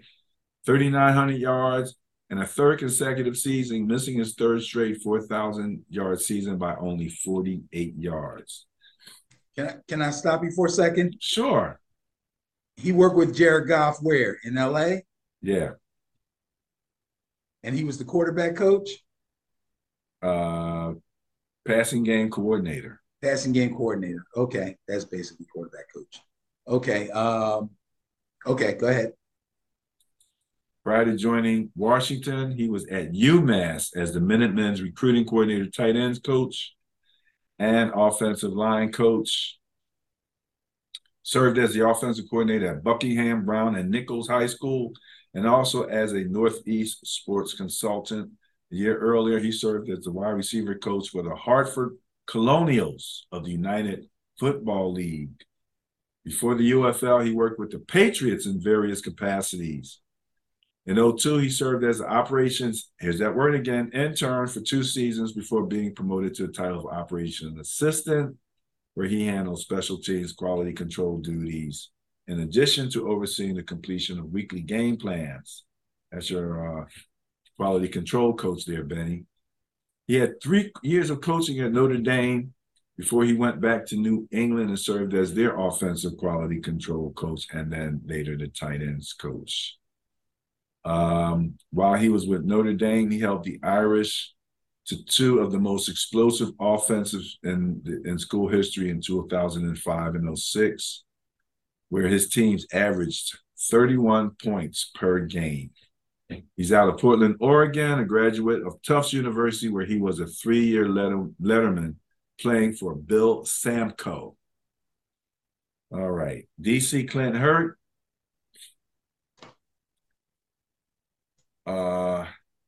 He was hired in 2017 after 2 years with the Bears. He was the outside linebackers coach and 1 year as the Bears assistant defensive line coach. This is his first season as defensive coordinator. He was the defensive line coach and the assistant head coach. Before the Bears, he had 13 years in the college ranks, coaching 14 NFL draft picks during that time. He worked as Louisville's defensive line coach, recruiting coordinator, adding the title of assistant head coach from 2011 to 13. During that time, their defense was tops in the nation in sacks, total defense, rushing defense, and third down defense, and second in scoring defense. He got there from Miami, which is his alma mater, where he worked as the team's defensive line coach, adding the title of recruiting coordinator in 2007. He began his coaching career as a volunteer strength and conditioning coach before working as a graduate assistant for the Hurricanes. In between stints in Miami, he spent 2005 season at Florida International University as the Golden Panthers defensive line coach, where he coached Antoine Barnes, who became the first player ever to be drafted out of FIU by the Ravens. He was a 3-year letterman at Miami before his career ended due to injury. All right. Larry Izzo, special teams coordinator. This is his 5th season with the Seahawks. He spent 7 seasons coaching with the Giants and Houston following a 14-year playing career. In 2018, Seattle's special teams included the second oldest kicker in the league, one Sebastian Janikowski, and one of the youngest punters in the league, rookie Michael Dixon. As we know, Janikowski went on to become the 3rd player to kick 3 game-winning field goals with no time left on the clock. He joined the Texans after spending the time with the Giants. He was part of the Giants' Super Bowl, what was that, 56 victory in 2011. In 2015, the Giants finished 2nd in the Dallas Morning News annual comprehensive ranking of the league's special teams. It says here, 2012, they made significant contributions to their winning season and finished 7th in the Dallas Morning News annual ranking. In 2011, his first season with the Giants, he won his 4th Super Bowl ring and 1st as a coach. He coached, let me see, in his 14-year career, he played for the Dolphins, the Patriots, and the Jets. He was a 3-time Super Bowl champion with New England and a 3-time Pro Bowler. He was one of 22 people in NFL history to win a Super Bowl both as a player and a coach. He's credited with 275 special team tackles in 200 regular season games and 23 more in 21 postseason games. He never played on a team with a losing record, and his teams participated in playoffs 9 times, reaching 5 AFC championship games and 4 Super Bowls. His teammates selected him as a special teams captain 9 times, including 8 with the Patriots. He's considered one of the best special teams players in NFL history. He began his career in '96 as an undrafted free agent with the Dolphins. He made such a rapid and positive impact that in the preseason, head coach Jimmy Johnson said only 2 players were guaranteed to make the team: future Hall of Fame quarterback Dan Marino and Izzo. There were only 2 guys guaranteed to make the team. I think that's hilarious.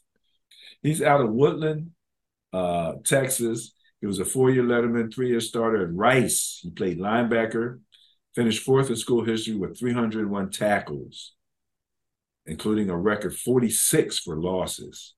As a senior captain, he had 121 tackles and named the consensus first team All-Southwest Conference selection. He graduated with a degree in business.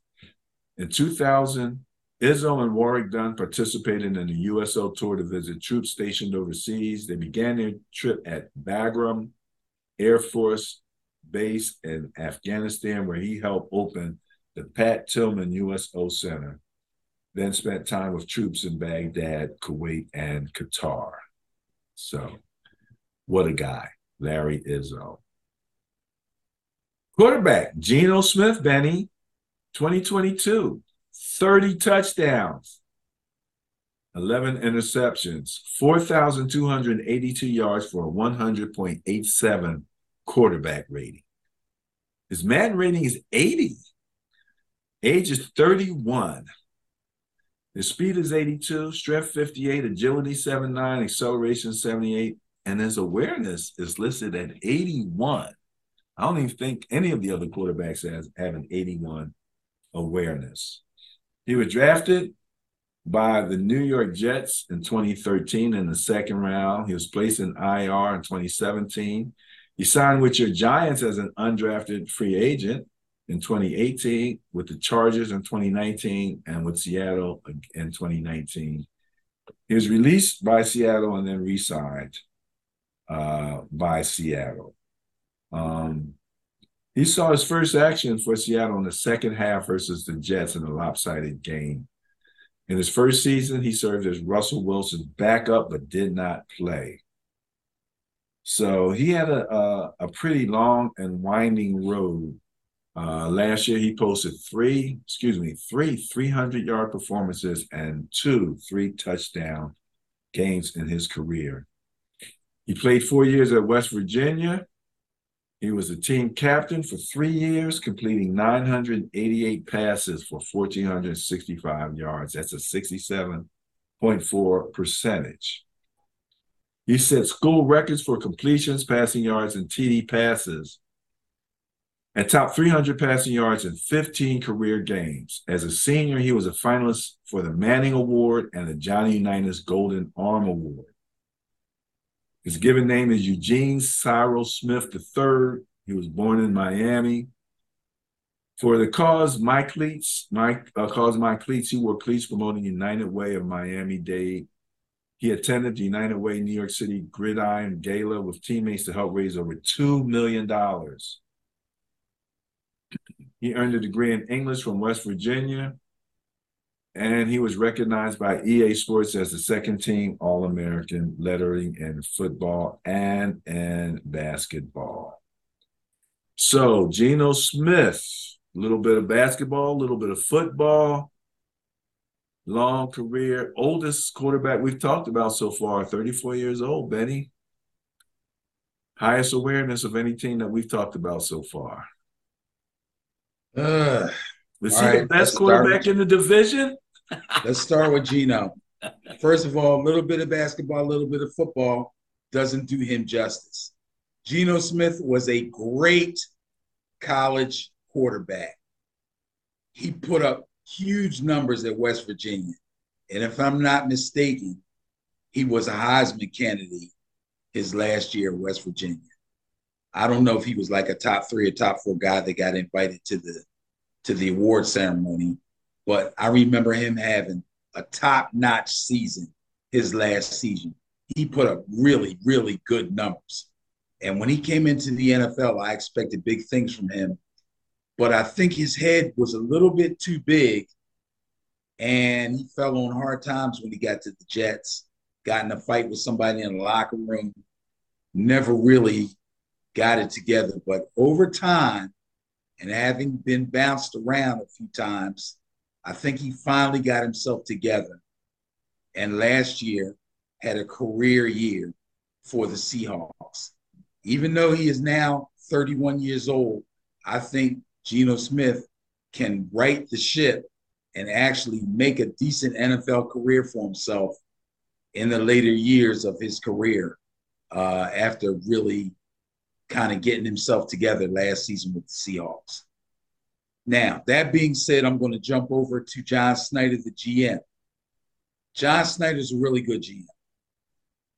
He's proven that by keeping the Seahawks relevant after making all those moves that you said he made between the years of whatever you said to wherever you said. I don't remember the years, but it's a big span, okay? And he has made great moves. And he was the architect. I know we talked about Dan Quinn being the defensive coordinator for the Legion of Boom. But Schneider was the architect of getting the players to put on the field to create the Legion of Boom. He cut his teeth with the Green Bay organization when Wolf was there as the GM and Holmgren was there as the coach. So he learned from some of the best. He also had a stint with Schottenheimer in Kansas City, which did him justice also. So I got to give props to Mr. Schneider. Now, Pete Carroll is probably, when you look up players coach in the dictionary, there's going to be a picture of Pete Carroll there smiling. Okay? Pete Carroll's players love him. And that's why high school kids going into college had a great affinity for this guy. That's why his college career was as great as it was. He took a big time program like USC, who has had lots of success over a multitude of years and have had great coaches, really great. Remember, O.J. Simpson went to USC, okay? James White, Charlie Davis. I'm just naming running backs right now. USC has a tremendous history of greatness. What's his name that went to the Saints? Who? The quarterback, the running back that went to the Saints from USC. Recently? No, back in the day. Oh my God, black running I don't back? know. They're all over the place. Yeah, They all okay, went. They all made the pros. My point is, he was one of the greatest college coaches for the period of time that he spent at USC ever. Okay, he took what he did in college and tried to take it to the NFL. And early on, he was not very successful. His head coaching stint with the Jets did not go great. His head coaching stint with the Patriots did not go great. He went back to college and was still great. So it was like, this guy just needs to be in the right spot.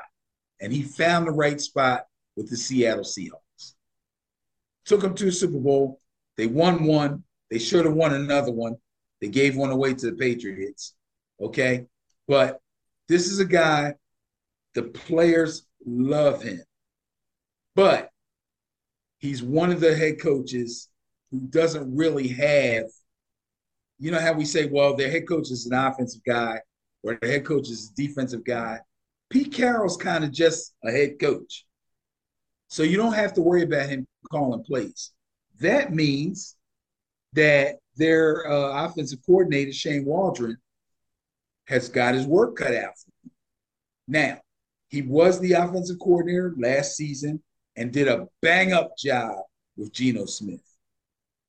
I thought he called plays well. He put Geno in a lot of winning situations, okay? And he really had their offense humming along there. They made the playoffs. They did a really good job.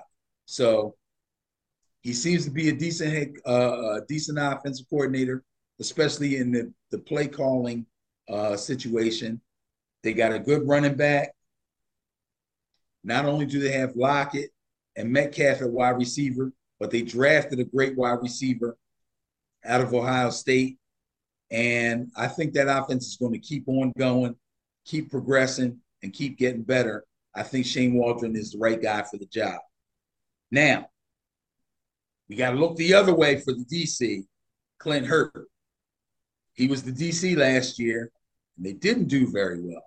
However, I think they've done a little bit in the free agent department and a little bit in the draft to give him a little bit better talent, but he's got his work cut out for him. They're never going to progress as far as they need to progress come the postseason until he gets that defense together. So Clint Hurtt has got some work to do. Special teams coordinator Larry Izzo. You got to respect this dude. Undersized linebacker. Played at like 5'10", 230. Okay. As a linebacker for Miami, where he really made his name, and then to the Patriots, where he won 3 Super Bowl rings. Okay? Started as a linebacker and played special teams almost his entire career. This guy knows about special teams. This is the hard-nosed, dog type dude that you want for your special teams coordinator. Larry Izzo is that guy. Okay? He may never be anything other than a special teams coordinator, but you look up special teams coordinator in the dictionary, there's a picture of Larry Izzo. Okay, enough with that analogy. I can't help it. That's how strongly I feel about certain people. If I say you look him up in the dictionary, his picture's there, that means I feel very, very strongly about this guy and the job that he's doing. Okay. Last but not least, we talked about Geno Smith first, right? Yeah. I like Geno. I love Geno in college. People don't remember because he's been around a long time and he's bounced from team to team. People don't remember how good Geno was in college. Geno has the skills, man. I think his next few years are going to be pretty prolific, especially if his offensive coordinator continues to add on to what he did last season. All right. All right. Well, that looks to be part of the serious current competition in the division. The LA Rams are the next team up. They have 5 wins, 12 losses for a .294 win percentage. They scored 307 points, but they gave up 384 for a minus 77 net points. The GM Les Snead is going into his 11th season with the Rams. He was hired for that position back in 2012. He partners with head coach Sean McVay to direct all personnel decisions for the team. He also coordinates all aspects of the team's football operations with head coach and joins forces with COO, Executive VP Kevin Demoff, and VP and Vice President of Football and Business Administration Tony Pastores to direct the team's business ventures. His tenure has been marked by strategic, aggressive moves that have created a strong core nucleus of talent and depth. He set his philosophy in motion just days after his hiring and continued it through the 2022 season. After guiding the Rams through the organizational rebuild and transition back home to LA, Snead and the Rams have continued to thrive in the contention phase of the NFL roster building and have created a team building philosophy and model that other teams are beginning to emulate. Under his guidance, the Rams have recorded 5 consecutive winning seasons, reaching the postseason 4 of the last 5 with 2 Super Bowl appearances and 1 championship. From 2012 to 17, he made 52 selections in the draft, with 5 earning All-Pro honors, the most in the league during that time frame. Snead played tight end for Auburn from 92 to 93 and was part of the Tigers' perfect 11-0 team in 93. He earned Southeast Region Academic All-American honors during his college career. He is from Eufaula, Alabama. He holds a Bachelor's of Science degree in psychology and planned to attend medical school until he was offered a graduate assistant coaching position at his alma mater. He earned a Master of Education degree at Auburn while working as a graduate assistant, and also served as the administrative assistant of football operations. In addition to his duties with the Ram, he also sits on a pair of advisory boards, including Gamebreaker, a soft shell headgear company powered by D30 Impact technology to help alleviate some of the abrasions that come with playing any sport or non-contact sport. He also serves as a board member on the Curry School Foundation Board at UVA, a dynamic group of professionals that have committed themselves as fundraisers and ambassadors of the school, promoting Curry's work among their network of colleagues and acquaintances. He's married to Kara Henderson Snead, a former sports media personality who has worked for NFL Networks, co-hosting NFL Total Access and providing in-depth interviews, pregame and postgame reports, and sideline reports for a variety of shows across the network, including NFL Total Access, Around the League, NFL Game Day Morning, and NFL Game Day Final.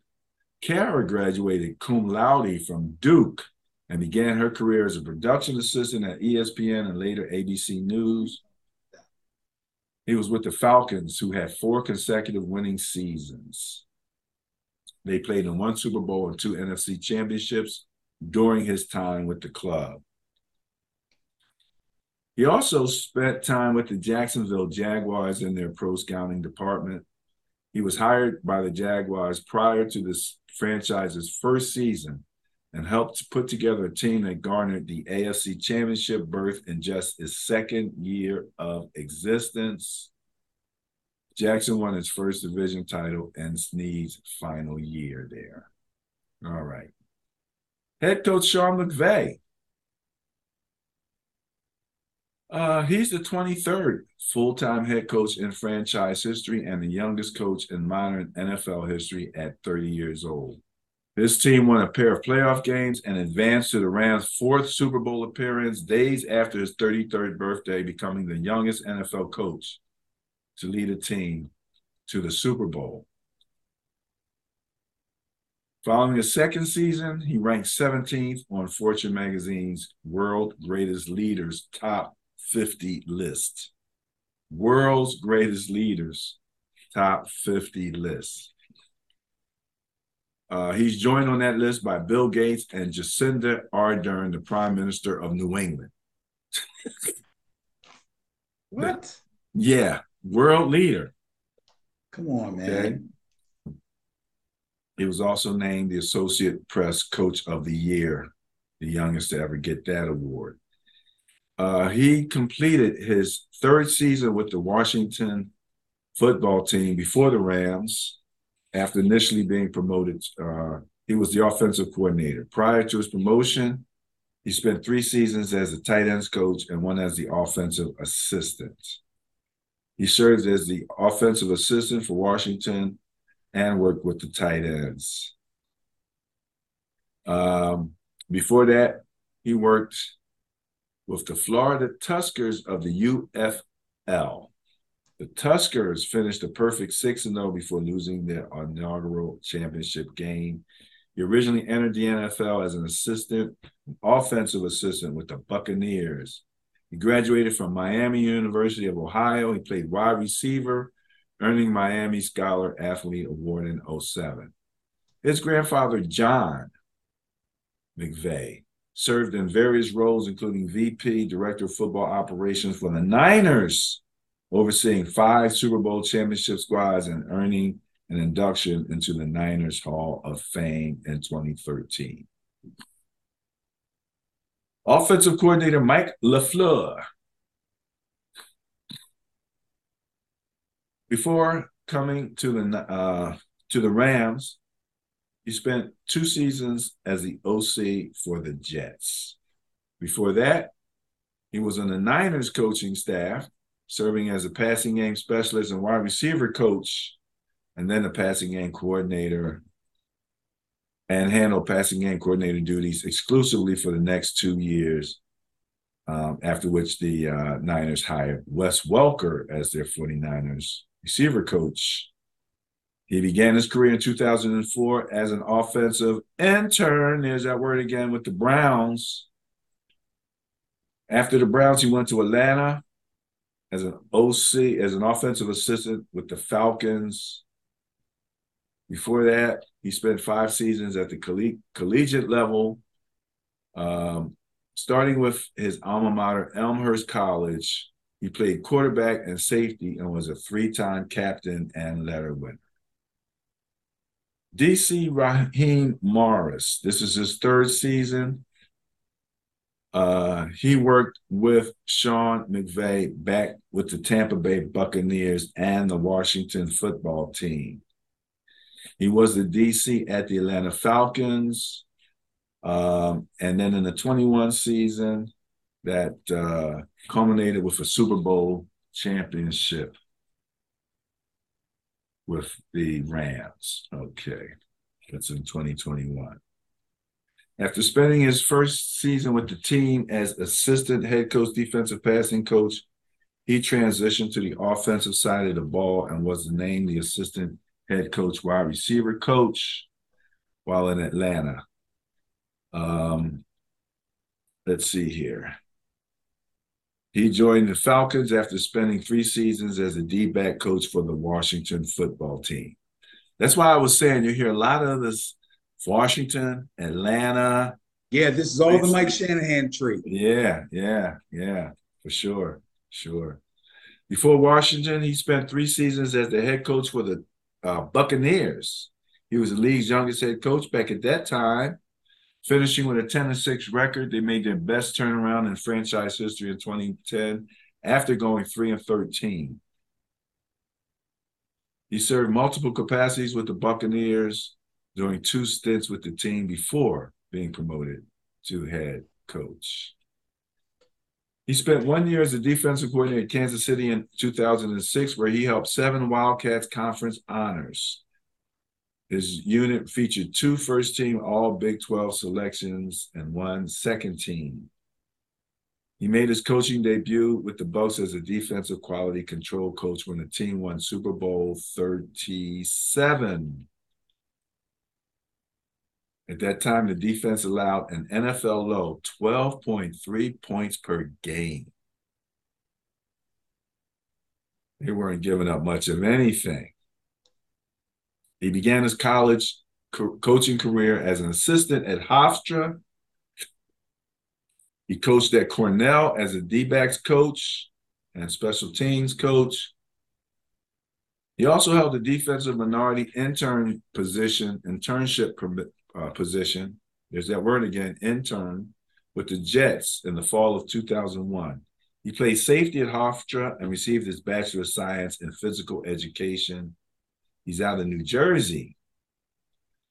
Jumping over to special teams coordinator Chase Blackburn. He came around in 2023. He was an assistant special teams coach for the Titans. Before the Titans, he had 6 seasons with the Panthers. Before that, he played for 10 NFL seasons, 8 with your Giants and 2 with the Panthers. He was an undrafted free agent out of Akron. That leads us to quarterback Matt Stafford. Last year, he had 10 touchdowns, 8 interceptions, threw for 2,087 yards with an 87.44 quarterback rating. His Madden rating is 74. He's 34 years old. The speed is 75, strength 66, agility 72, acceleration 65, and awareness is 70. So he ain't trying to run much of anywhere. Let's see. Stafford was the #1 overall pick in 2009, threw for 4,084 yards, 26 touchdowns, and 10 interceptions. He spent 12 seasons in Detroit and departs as the Lions' all-time leader in completions, passing yards, passing touchdowns, and quarterback wins. He's the fastest quarterback in NFL history to 20,000 passing yards, 30,000 in 71 games, 30,000 in 109 games, and 40,000 in 147 games. So Matthew Stafford had a lot of success in Detroit, but he had to go to LA with the Rams to get that Super Bowl done. So there's your Rams brain trust. Whew, man. All right, let me break it down for you. Les Snead did his thing, as most general managers do, coming up through the ranks as a scout. Pro scout, director of player personnel, and then GM. He's been the GM of the Rams since 2012, meaning he was in St. Louis and then made the transition over to LA. Put together the Super Bowl team. So I got to give him credit for that. Les Snead knows what he's doing. They're trying to come back after having a couple of down years. We'll talk about Stafford later. Okay, so I think Snead's going to keep them relevant. He's got a lot of credit. He gets a lot of credit, as he should, for putting together the team that won the Super Bowl not so long ago. So I think he can turn this thing around without them having too many more down years. Okay. Head coach Sean McVay is one of those guys we talked about that was an assistant coach or position coach in Washington under Mike Shanahan. Definitely comes from the Shanahan tree.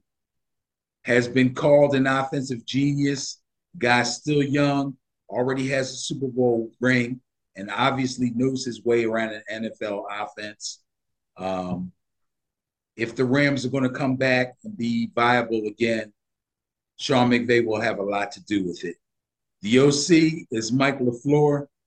Um, I'm not exactly sure if McVay is a play caller or not. Maybe you remember him being a play caller, but Mike LaFleur has been around for a while. He worked under the Mike Shanahan also. He was the offensive coordinator for the Jets last year.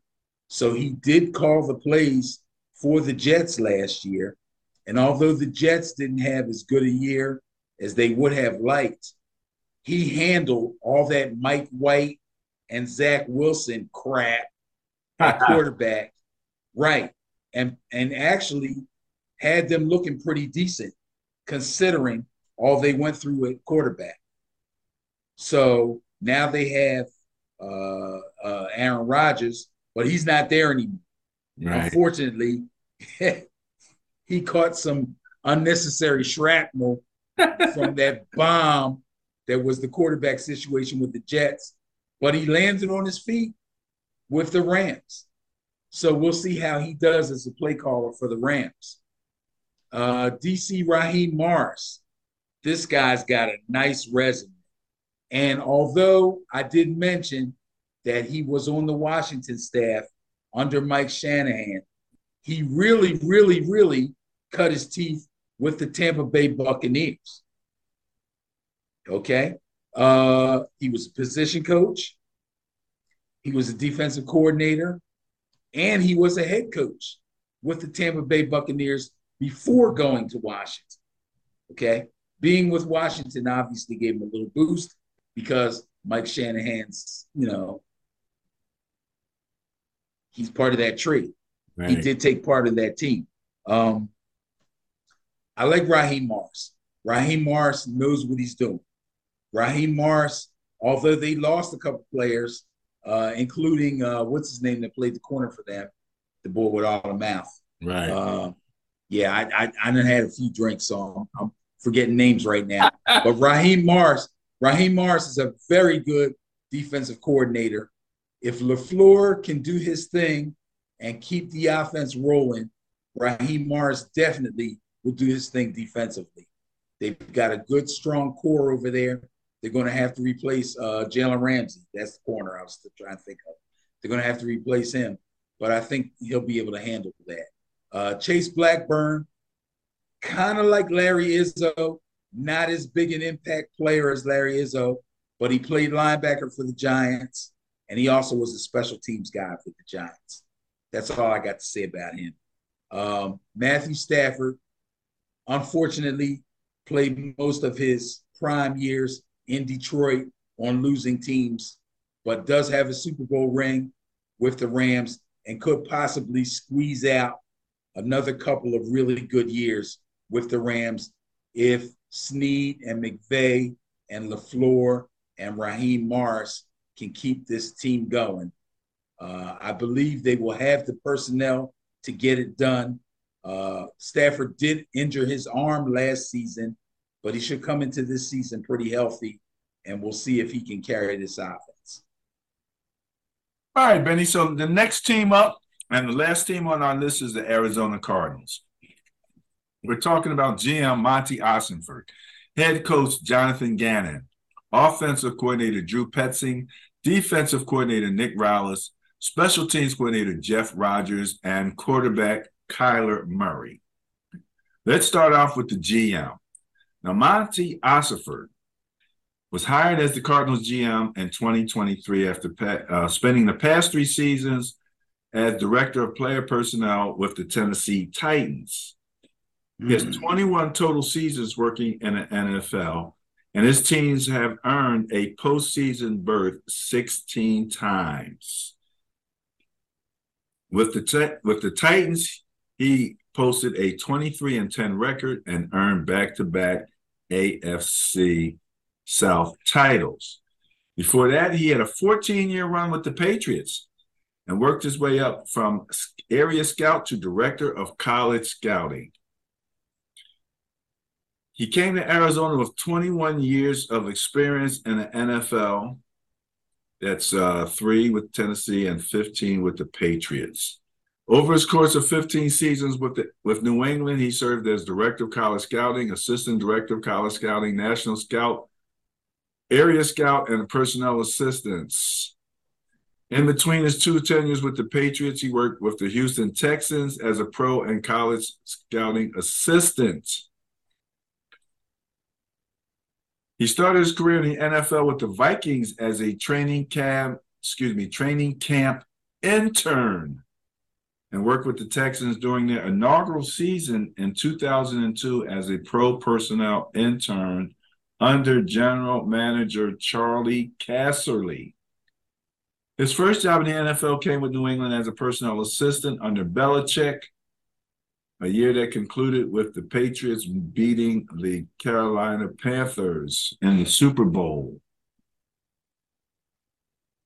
He was a 4-year letterman and 2-year starter at the University of Minnesota Morris. He completed 411 of 923 passes for 4,263 yards and 21 TDs. He continues to rank first in program history in pass attempts, fourth in completions, and fifth in total yards. He graduated with a degree in economics and management and a master's degree in business administration and sports management from Ohio University. Next up is head coach Jonathan Gannon. Now, he's out of Ohio, Cleveland, Ohio. He has 15 years of experience in the NFL. He was with the Eagles, the Colts, the Vikings, the Titans, the Rams, and the Falcons. He became the NFL head coach in 2023 in Arizona after spending 2 years as the defensive coordinator for the Philadelphia Eagles. Now, this is funny. Under Gannon, the Eagles boasted a top 10 defense in each of the past 2 seasons, ranking second in total offense and 10th in the NFL, only allowing 328.8 yards per game. This past season, the Eagles also featured the NFL's top-ranked pass defense and the league's 8th-ranked scoring defense. Individual sacks became an official stat in 1982. Philly became the first team ever to have 4 different players with 10-plus sacks in a single season. He coached with 3 different teams, the Eagles, the coach, and the Vikings, who have combined for 6 playoff berths in the last 8 seasons. Let's see. He worked with the Indianapolis Colts back in 2018 and was the assistant defensive backs quality control coach with the Vikings after working with the Titans. He spent 3 seasons as a scout with the with the St. Louis Rams, after beginning his NFL career with the Falcons back in 2007, where he got his start working under head coach Bobby Petrino, who was his head coach while he was a student at Louisville. He played collegiately as a safety. He had a career-ending hip injury in his first career start in Cincinnati. Following the injury, he worked as a student assistant at Louisville for 3 seasons and 1 as a graduate assistant. He attended St. Ignatius High School, where he was an all-state defensive back, standout in both basketball and track. He was inducted in the St. Ignatius Sports Hall of Fame in 2011. So that's one Jonathan Gannon. Now, offensive coordinator Drew Petzing, he's in his first season with the Cardinals, 10th in the NFL. He came to the Cardinals after spending the past 3 seasons with Cleveland, including last season as the quarterback's coach. Before that, he was with Minnesota as the Vikings wide receiver coach. He spent 6 seasons as an assistant with the Vikings, with the wide receivers. He worked as an assistant quarterback coach, wide receiver coach. Petzing and Cardinals head coach Jonathan Gannon coached together in Minnesota for 4 seasons. He served as a graduate assistant at Boston College for 2 years after working as a volunteer assistant coach at Harvard. He was at Harvard, Benny. He worked for 1 year at Yale before spending the 2013 season with the Browns. He spent his first 2 years as a player at Middlebury College as a defensive back before injuries cut his playing career short. He served as the student assistant for the next 2 years before graduating in 2009 with a degree in economics and minors in math and philosophy. All right, that's Drew for you. Defensive coach Nick Rallis was hired in 2023. He spent the past 2 seasons as a linebacker coach with the Eagles. So he came along with Jonathan Gannon. He started his coaching career as a quality control coach at Wake Forest. He played in high school and was a recruit for the state of Minnesota as a senior, according to Rivals.com.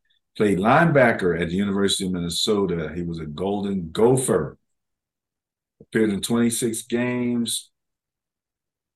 His older brother, Mike, also played linebacker in Minnesota and now is a star in the WWE known as Madcap Moss. Weren't you a wrestling guy at one time? Yeah, he's a bum. He's a bum wrestler. A bum wrestler. He graduated with a degree in business marketing from Minnesota and earned his master's in sports and exercise. I wouldn't even want that on my Wikipedia page. Jeff Rogers worked as the Cardinals special teams coordinator in 2018 after working there with the Chicago Bears back in 2015. He has 22 years of coaching experience.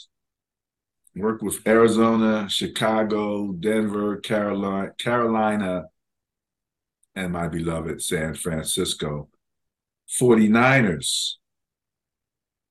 He also spent 4 seasons as a special teams coordinator with the Broncos. He began his coaching career at the University of Arizona in 2001, spending 2 years as a graduate assistant working with the secondary and linebackers coach under head coach John Mackovic. He came into the NFL with the 49ers as a special teams quality control coach before being elevated to assistant special teams coach. He left the Niners and served as a special teams coordinator for 1 season at Kansas State. Then he spent 2 seasons in Carolina as a Panthers special teams assistant. He played linebacker at North Texans, where he earned a degree in business, specializing in entrepreneurship and strategic management. So there you have Jeff Rogers. That leads us to the final entry, the player, quarterback Kyler Murray. Last year, Kyler Murray had 14 touchdowns and 7 interceptions, 2,368 yards for a rating of 87.21. His Madden rating overall is 79. He's 25 years old. His speed is 91. His strength, 59. His agility, 90. His acceleration is 95. And his awareness is 73. 95. Selected over number 1 overall by the Cardinals in 2019, he earned NFL Rookie of the Year and was twice named the team captain, was named to the Pro Bowl twice in his first 3 seasons, became the first QB in franchise history to be named to the Pro Bowl twice, and joined Patrick Mahomes, Aaron Rodgers, and Russell Wilson as the only NFL quarterback named to the Pro Bowl each of their last 2 seasons. He became the first player in NFL history with 70-plus passing TDs and 20-plus rushing TDs in his first 3 seasons. His 66.86 completion percentage is the best in NFL history in a player's first 3 seasons with a minimum of 1,000 pass attempts. His 1,057 completions are the second most in NFL history in a player's first 3 seasons, behind only Andrew Luck. I was getting blown away by the accomplishments here. He completed 70+% of his pass attempts in 7 games in 2021, giving him an NFL record 17 games with 70+ completion percentage in his first 3 games. He joined Cam Newton as the only player in NFL history with 11,000+ passing yards and 1,500+ rushing yards in his first 3 seasons. He's the 4th youngest player in NFL history to reach 10,000 career passing yards. He received the 2020 Bridgestone Clutch Performance Player of the Year award and the Best Player award in the 2021 ESPYs for the Hail Murray. Remember that?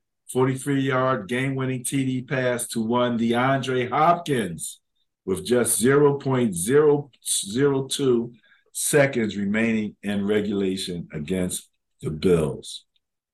In week 7 of the 2020 season, he became the first player in NFL history to throw for 350+ yards, 3+ touchdowns, and also rush for 50+ yards and a touchdown in a single game.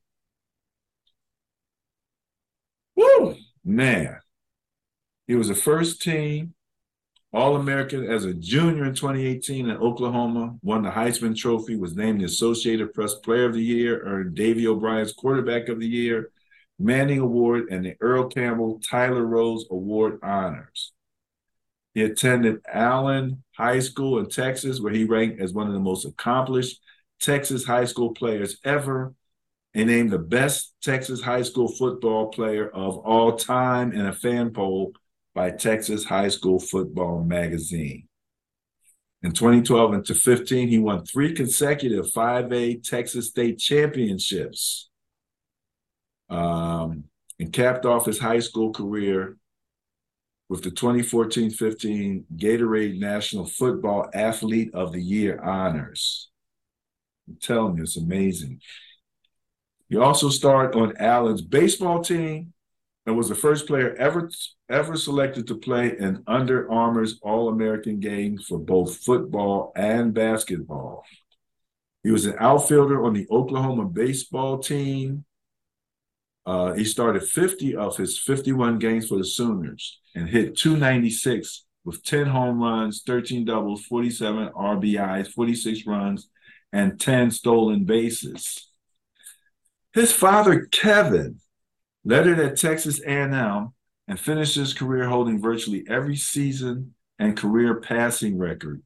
Kevin was also inducted into the Texas A&M Athletic Hall of Fame and the Cotton Bowl Hall of Fame. He was a human relations major. When the Cardinals selected him #1 overall, he became the first Asian American ever selected #1 overall. He's 1/4 Korean. His father is African American, and his mother, Missy, is half Korean. Her maternal grandmother was from South Korea. An avid gamer, in 2021, he became a member of the FaZe Clan, one of the largest esports gaming organizations in the world. He was featured on the cover of Sports Illustrated. He has a passion for playing chess, a game he picked up in 4th grade.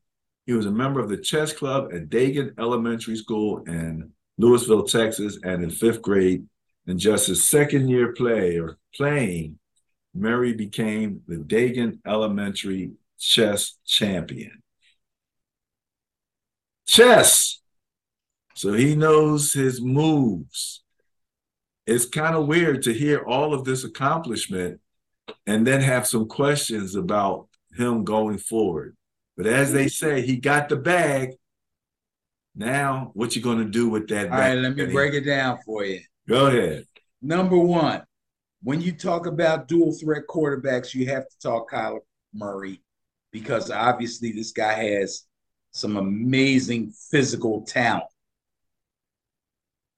The problem is putting this guy in a system that is really conducive to his amazing physical talent. All those awards and great accomplishments and big numbers and all, they're all franchise records. They've never had a quarterback that can do all the things he can do. And that's great as far as franchise is concerned. But he ain't breaking no records nowhere else. Okay? And He's coming off a non-contact ACL, which is not easy to come back from. Usually players, skill position players that get an ACL, it takes them into their second year of playing after being considered healthy before they actually come back and show what they can really do.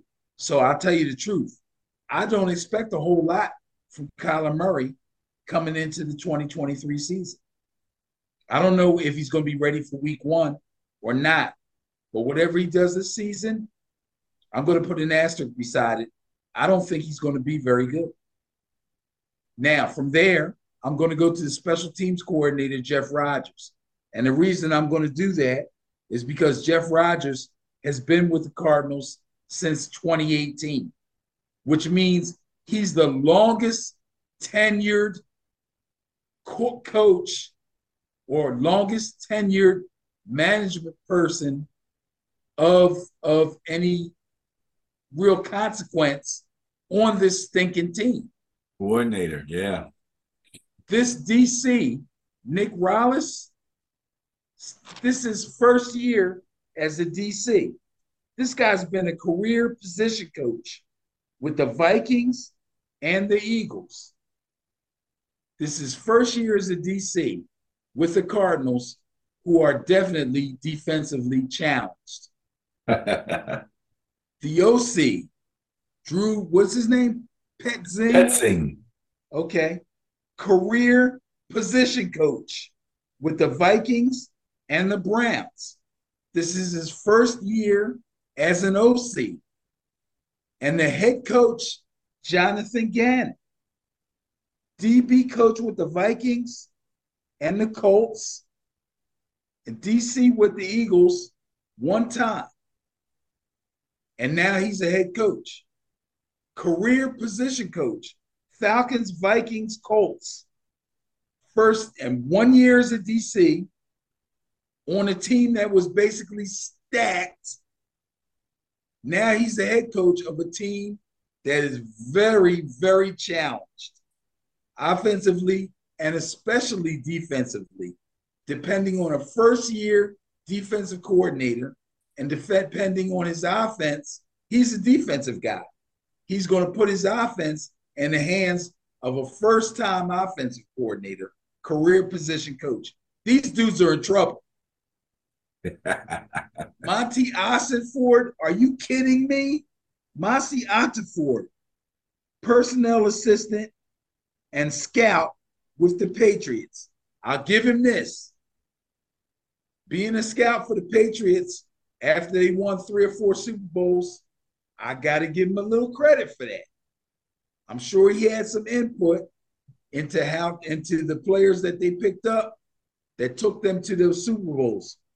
But other than that, he's been a director of player personnel for the Titans for 2 years, and now he's a first-year GM.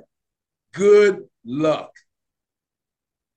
Yeah, he's a first-year GM for a team that was voted to have the worst facilities and support for the players in the entire league. Bruh. So all of that's going to play a part in this.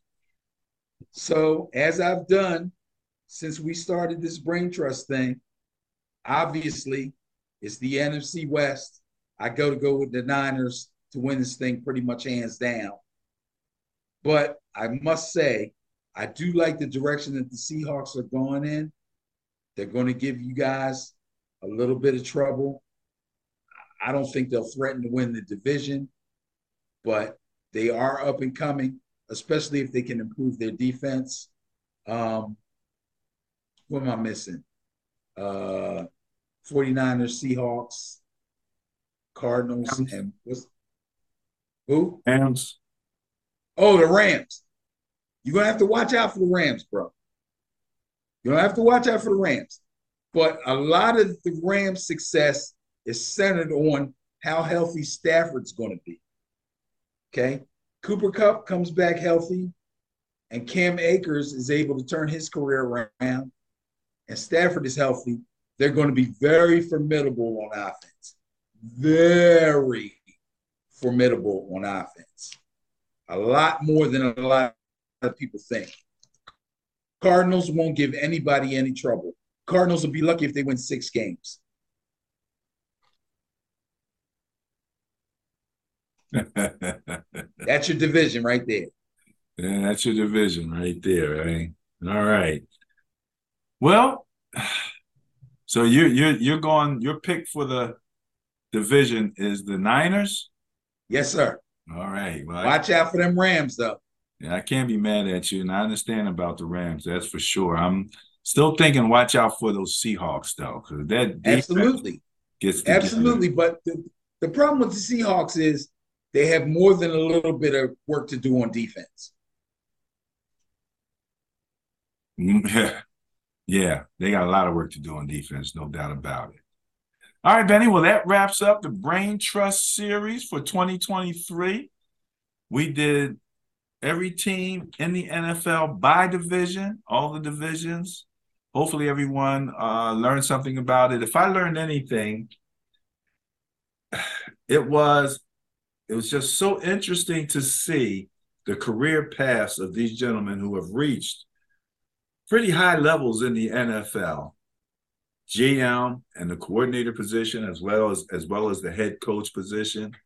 The word intern came up a number of times. So if you're a young person out there and you're in college, you're thinking about, and you're playing football and you're thinking about the next level, look for internships and see. And because you can still play, you can go to the NFL and you can do all of that, but those internships should help you, no doubt about it. Just so much. And then the other thing was everybody, for the most part, got not only a bachelor's, but so many of them got master's degrees in addition. So I guess while they were coaching, they were still going to school, still taking advantage of that. And hopefully they got some scholarship money, but they're making good money now. So congratulations to that. Anything you want to do to wrap up the series there, Benny? No, I'm good to go. Coming up, we got training camp starting. In the near future, I'd like to do a segment on the schedule again. We kind of touched on the schedule a few weeks ago, early on, but I've done a little bit of research on the schedule as it has to do with certain fans of certain teams and also fantasy football. There's a lot of stuff going on out there that's going to impact certain teams as far as the schedule is concerned. But that's for the future. Maybe next week, maybe in the next couple of weeks. We'll see. Well, I think this was a pretty full show, Benny. You did your piece on the running backs earlier. We completed the brain trust for the NFL. I'm pretty much done. You got anything else you want to add? No, I'm good to go.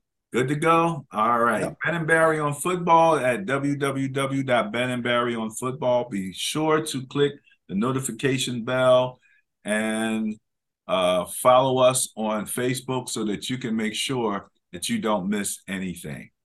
All right. Have a good one.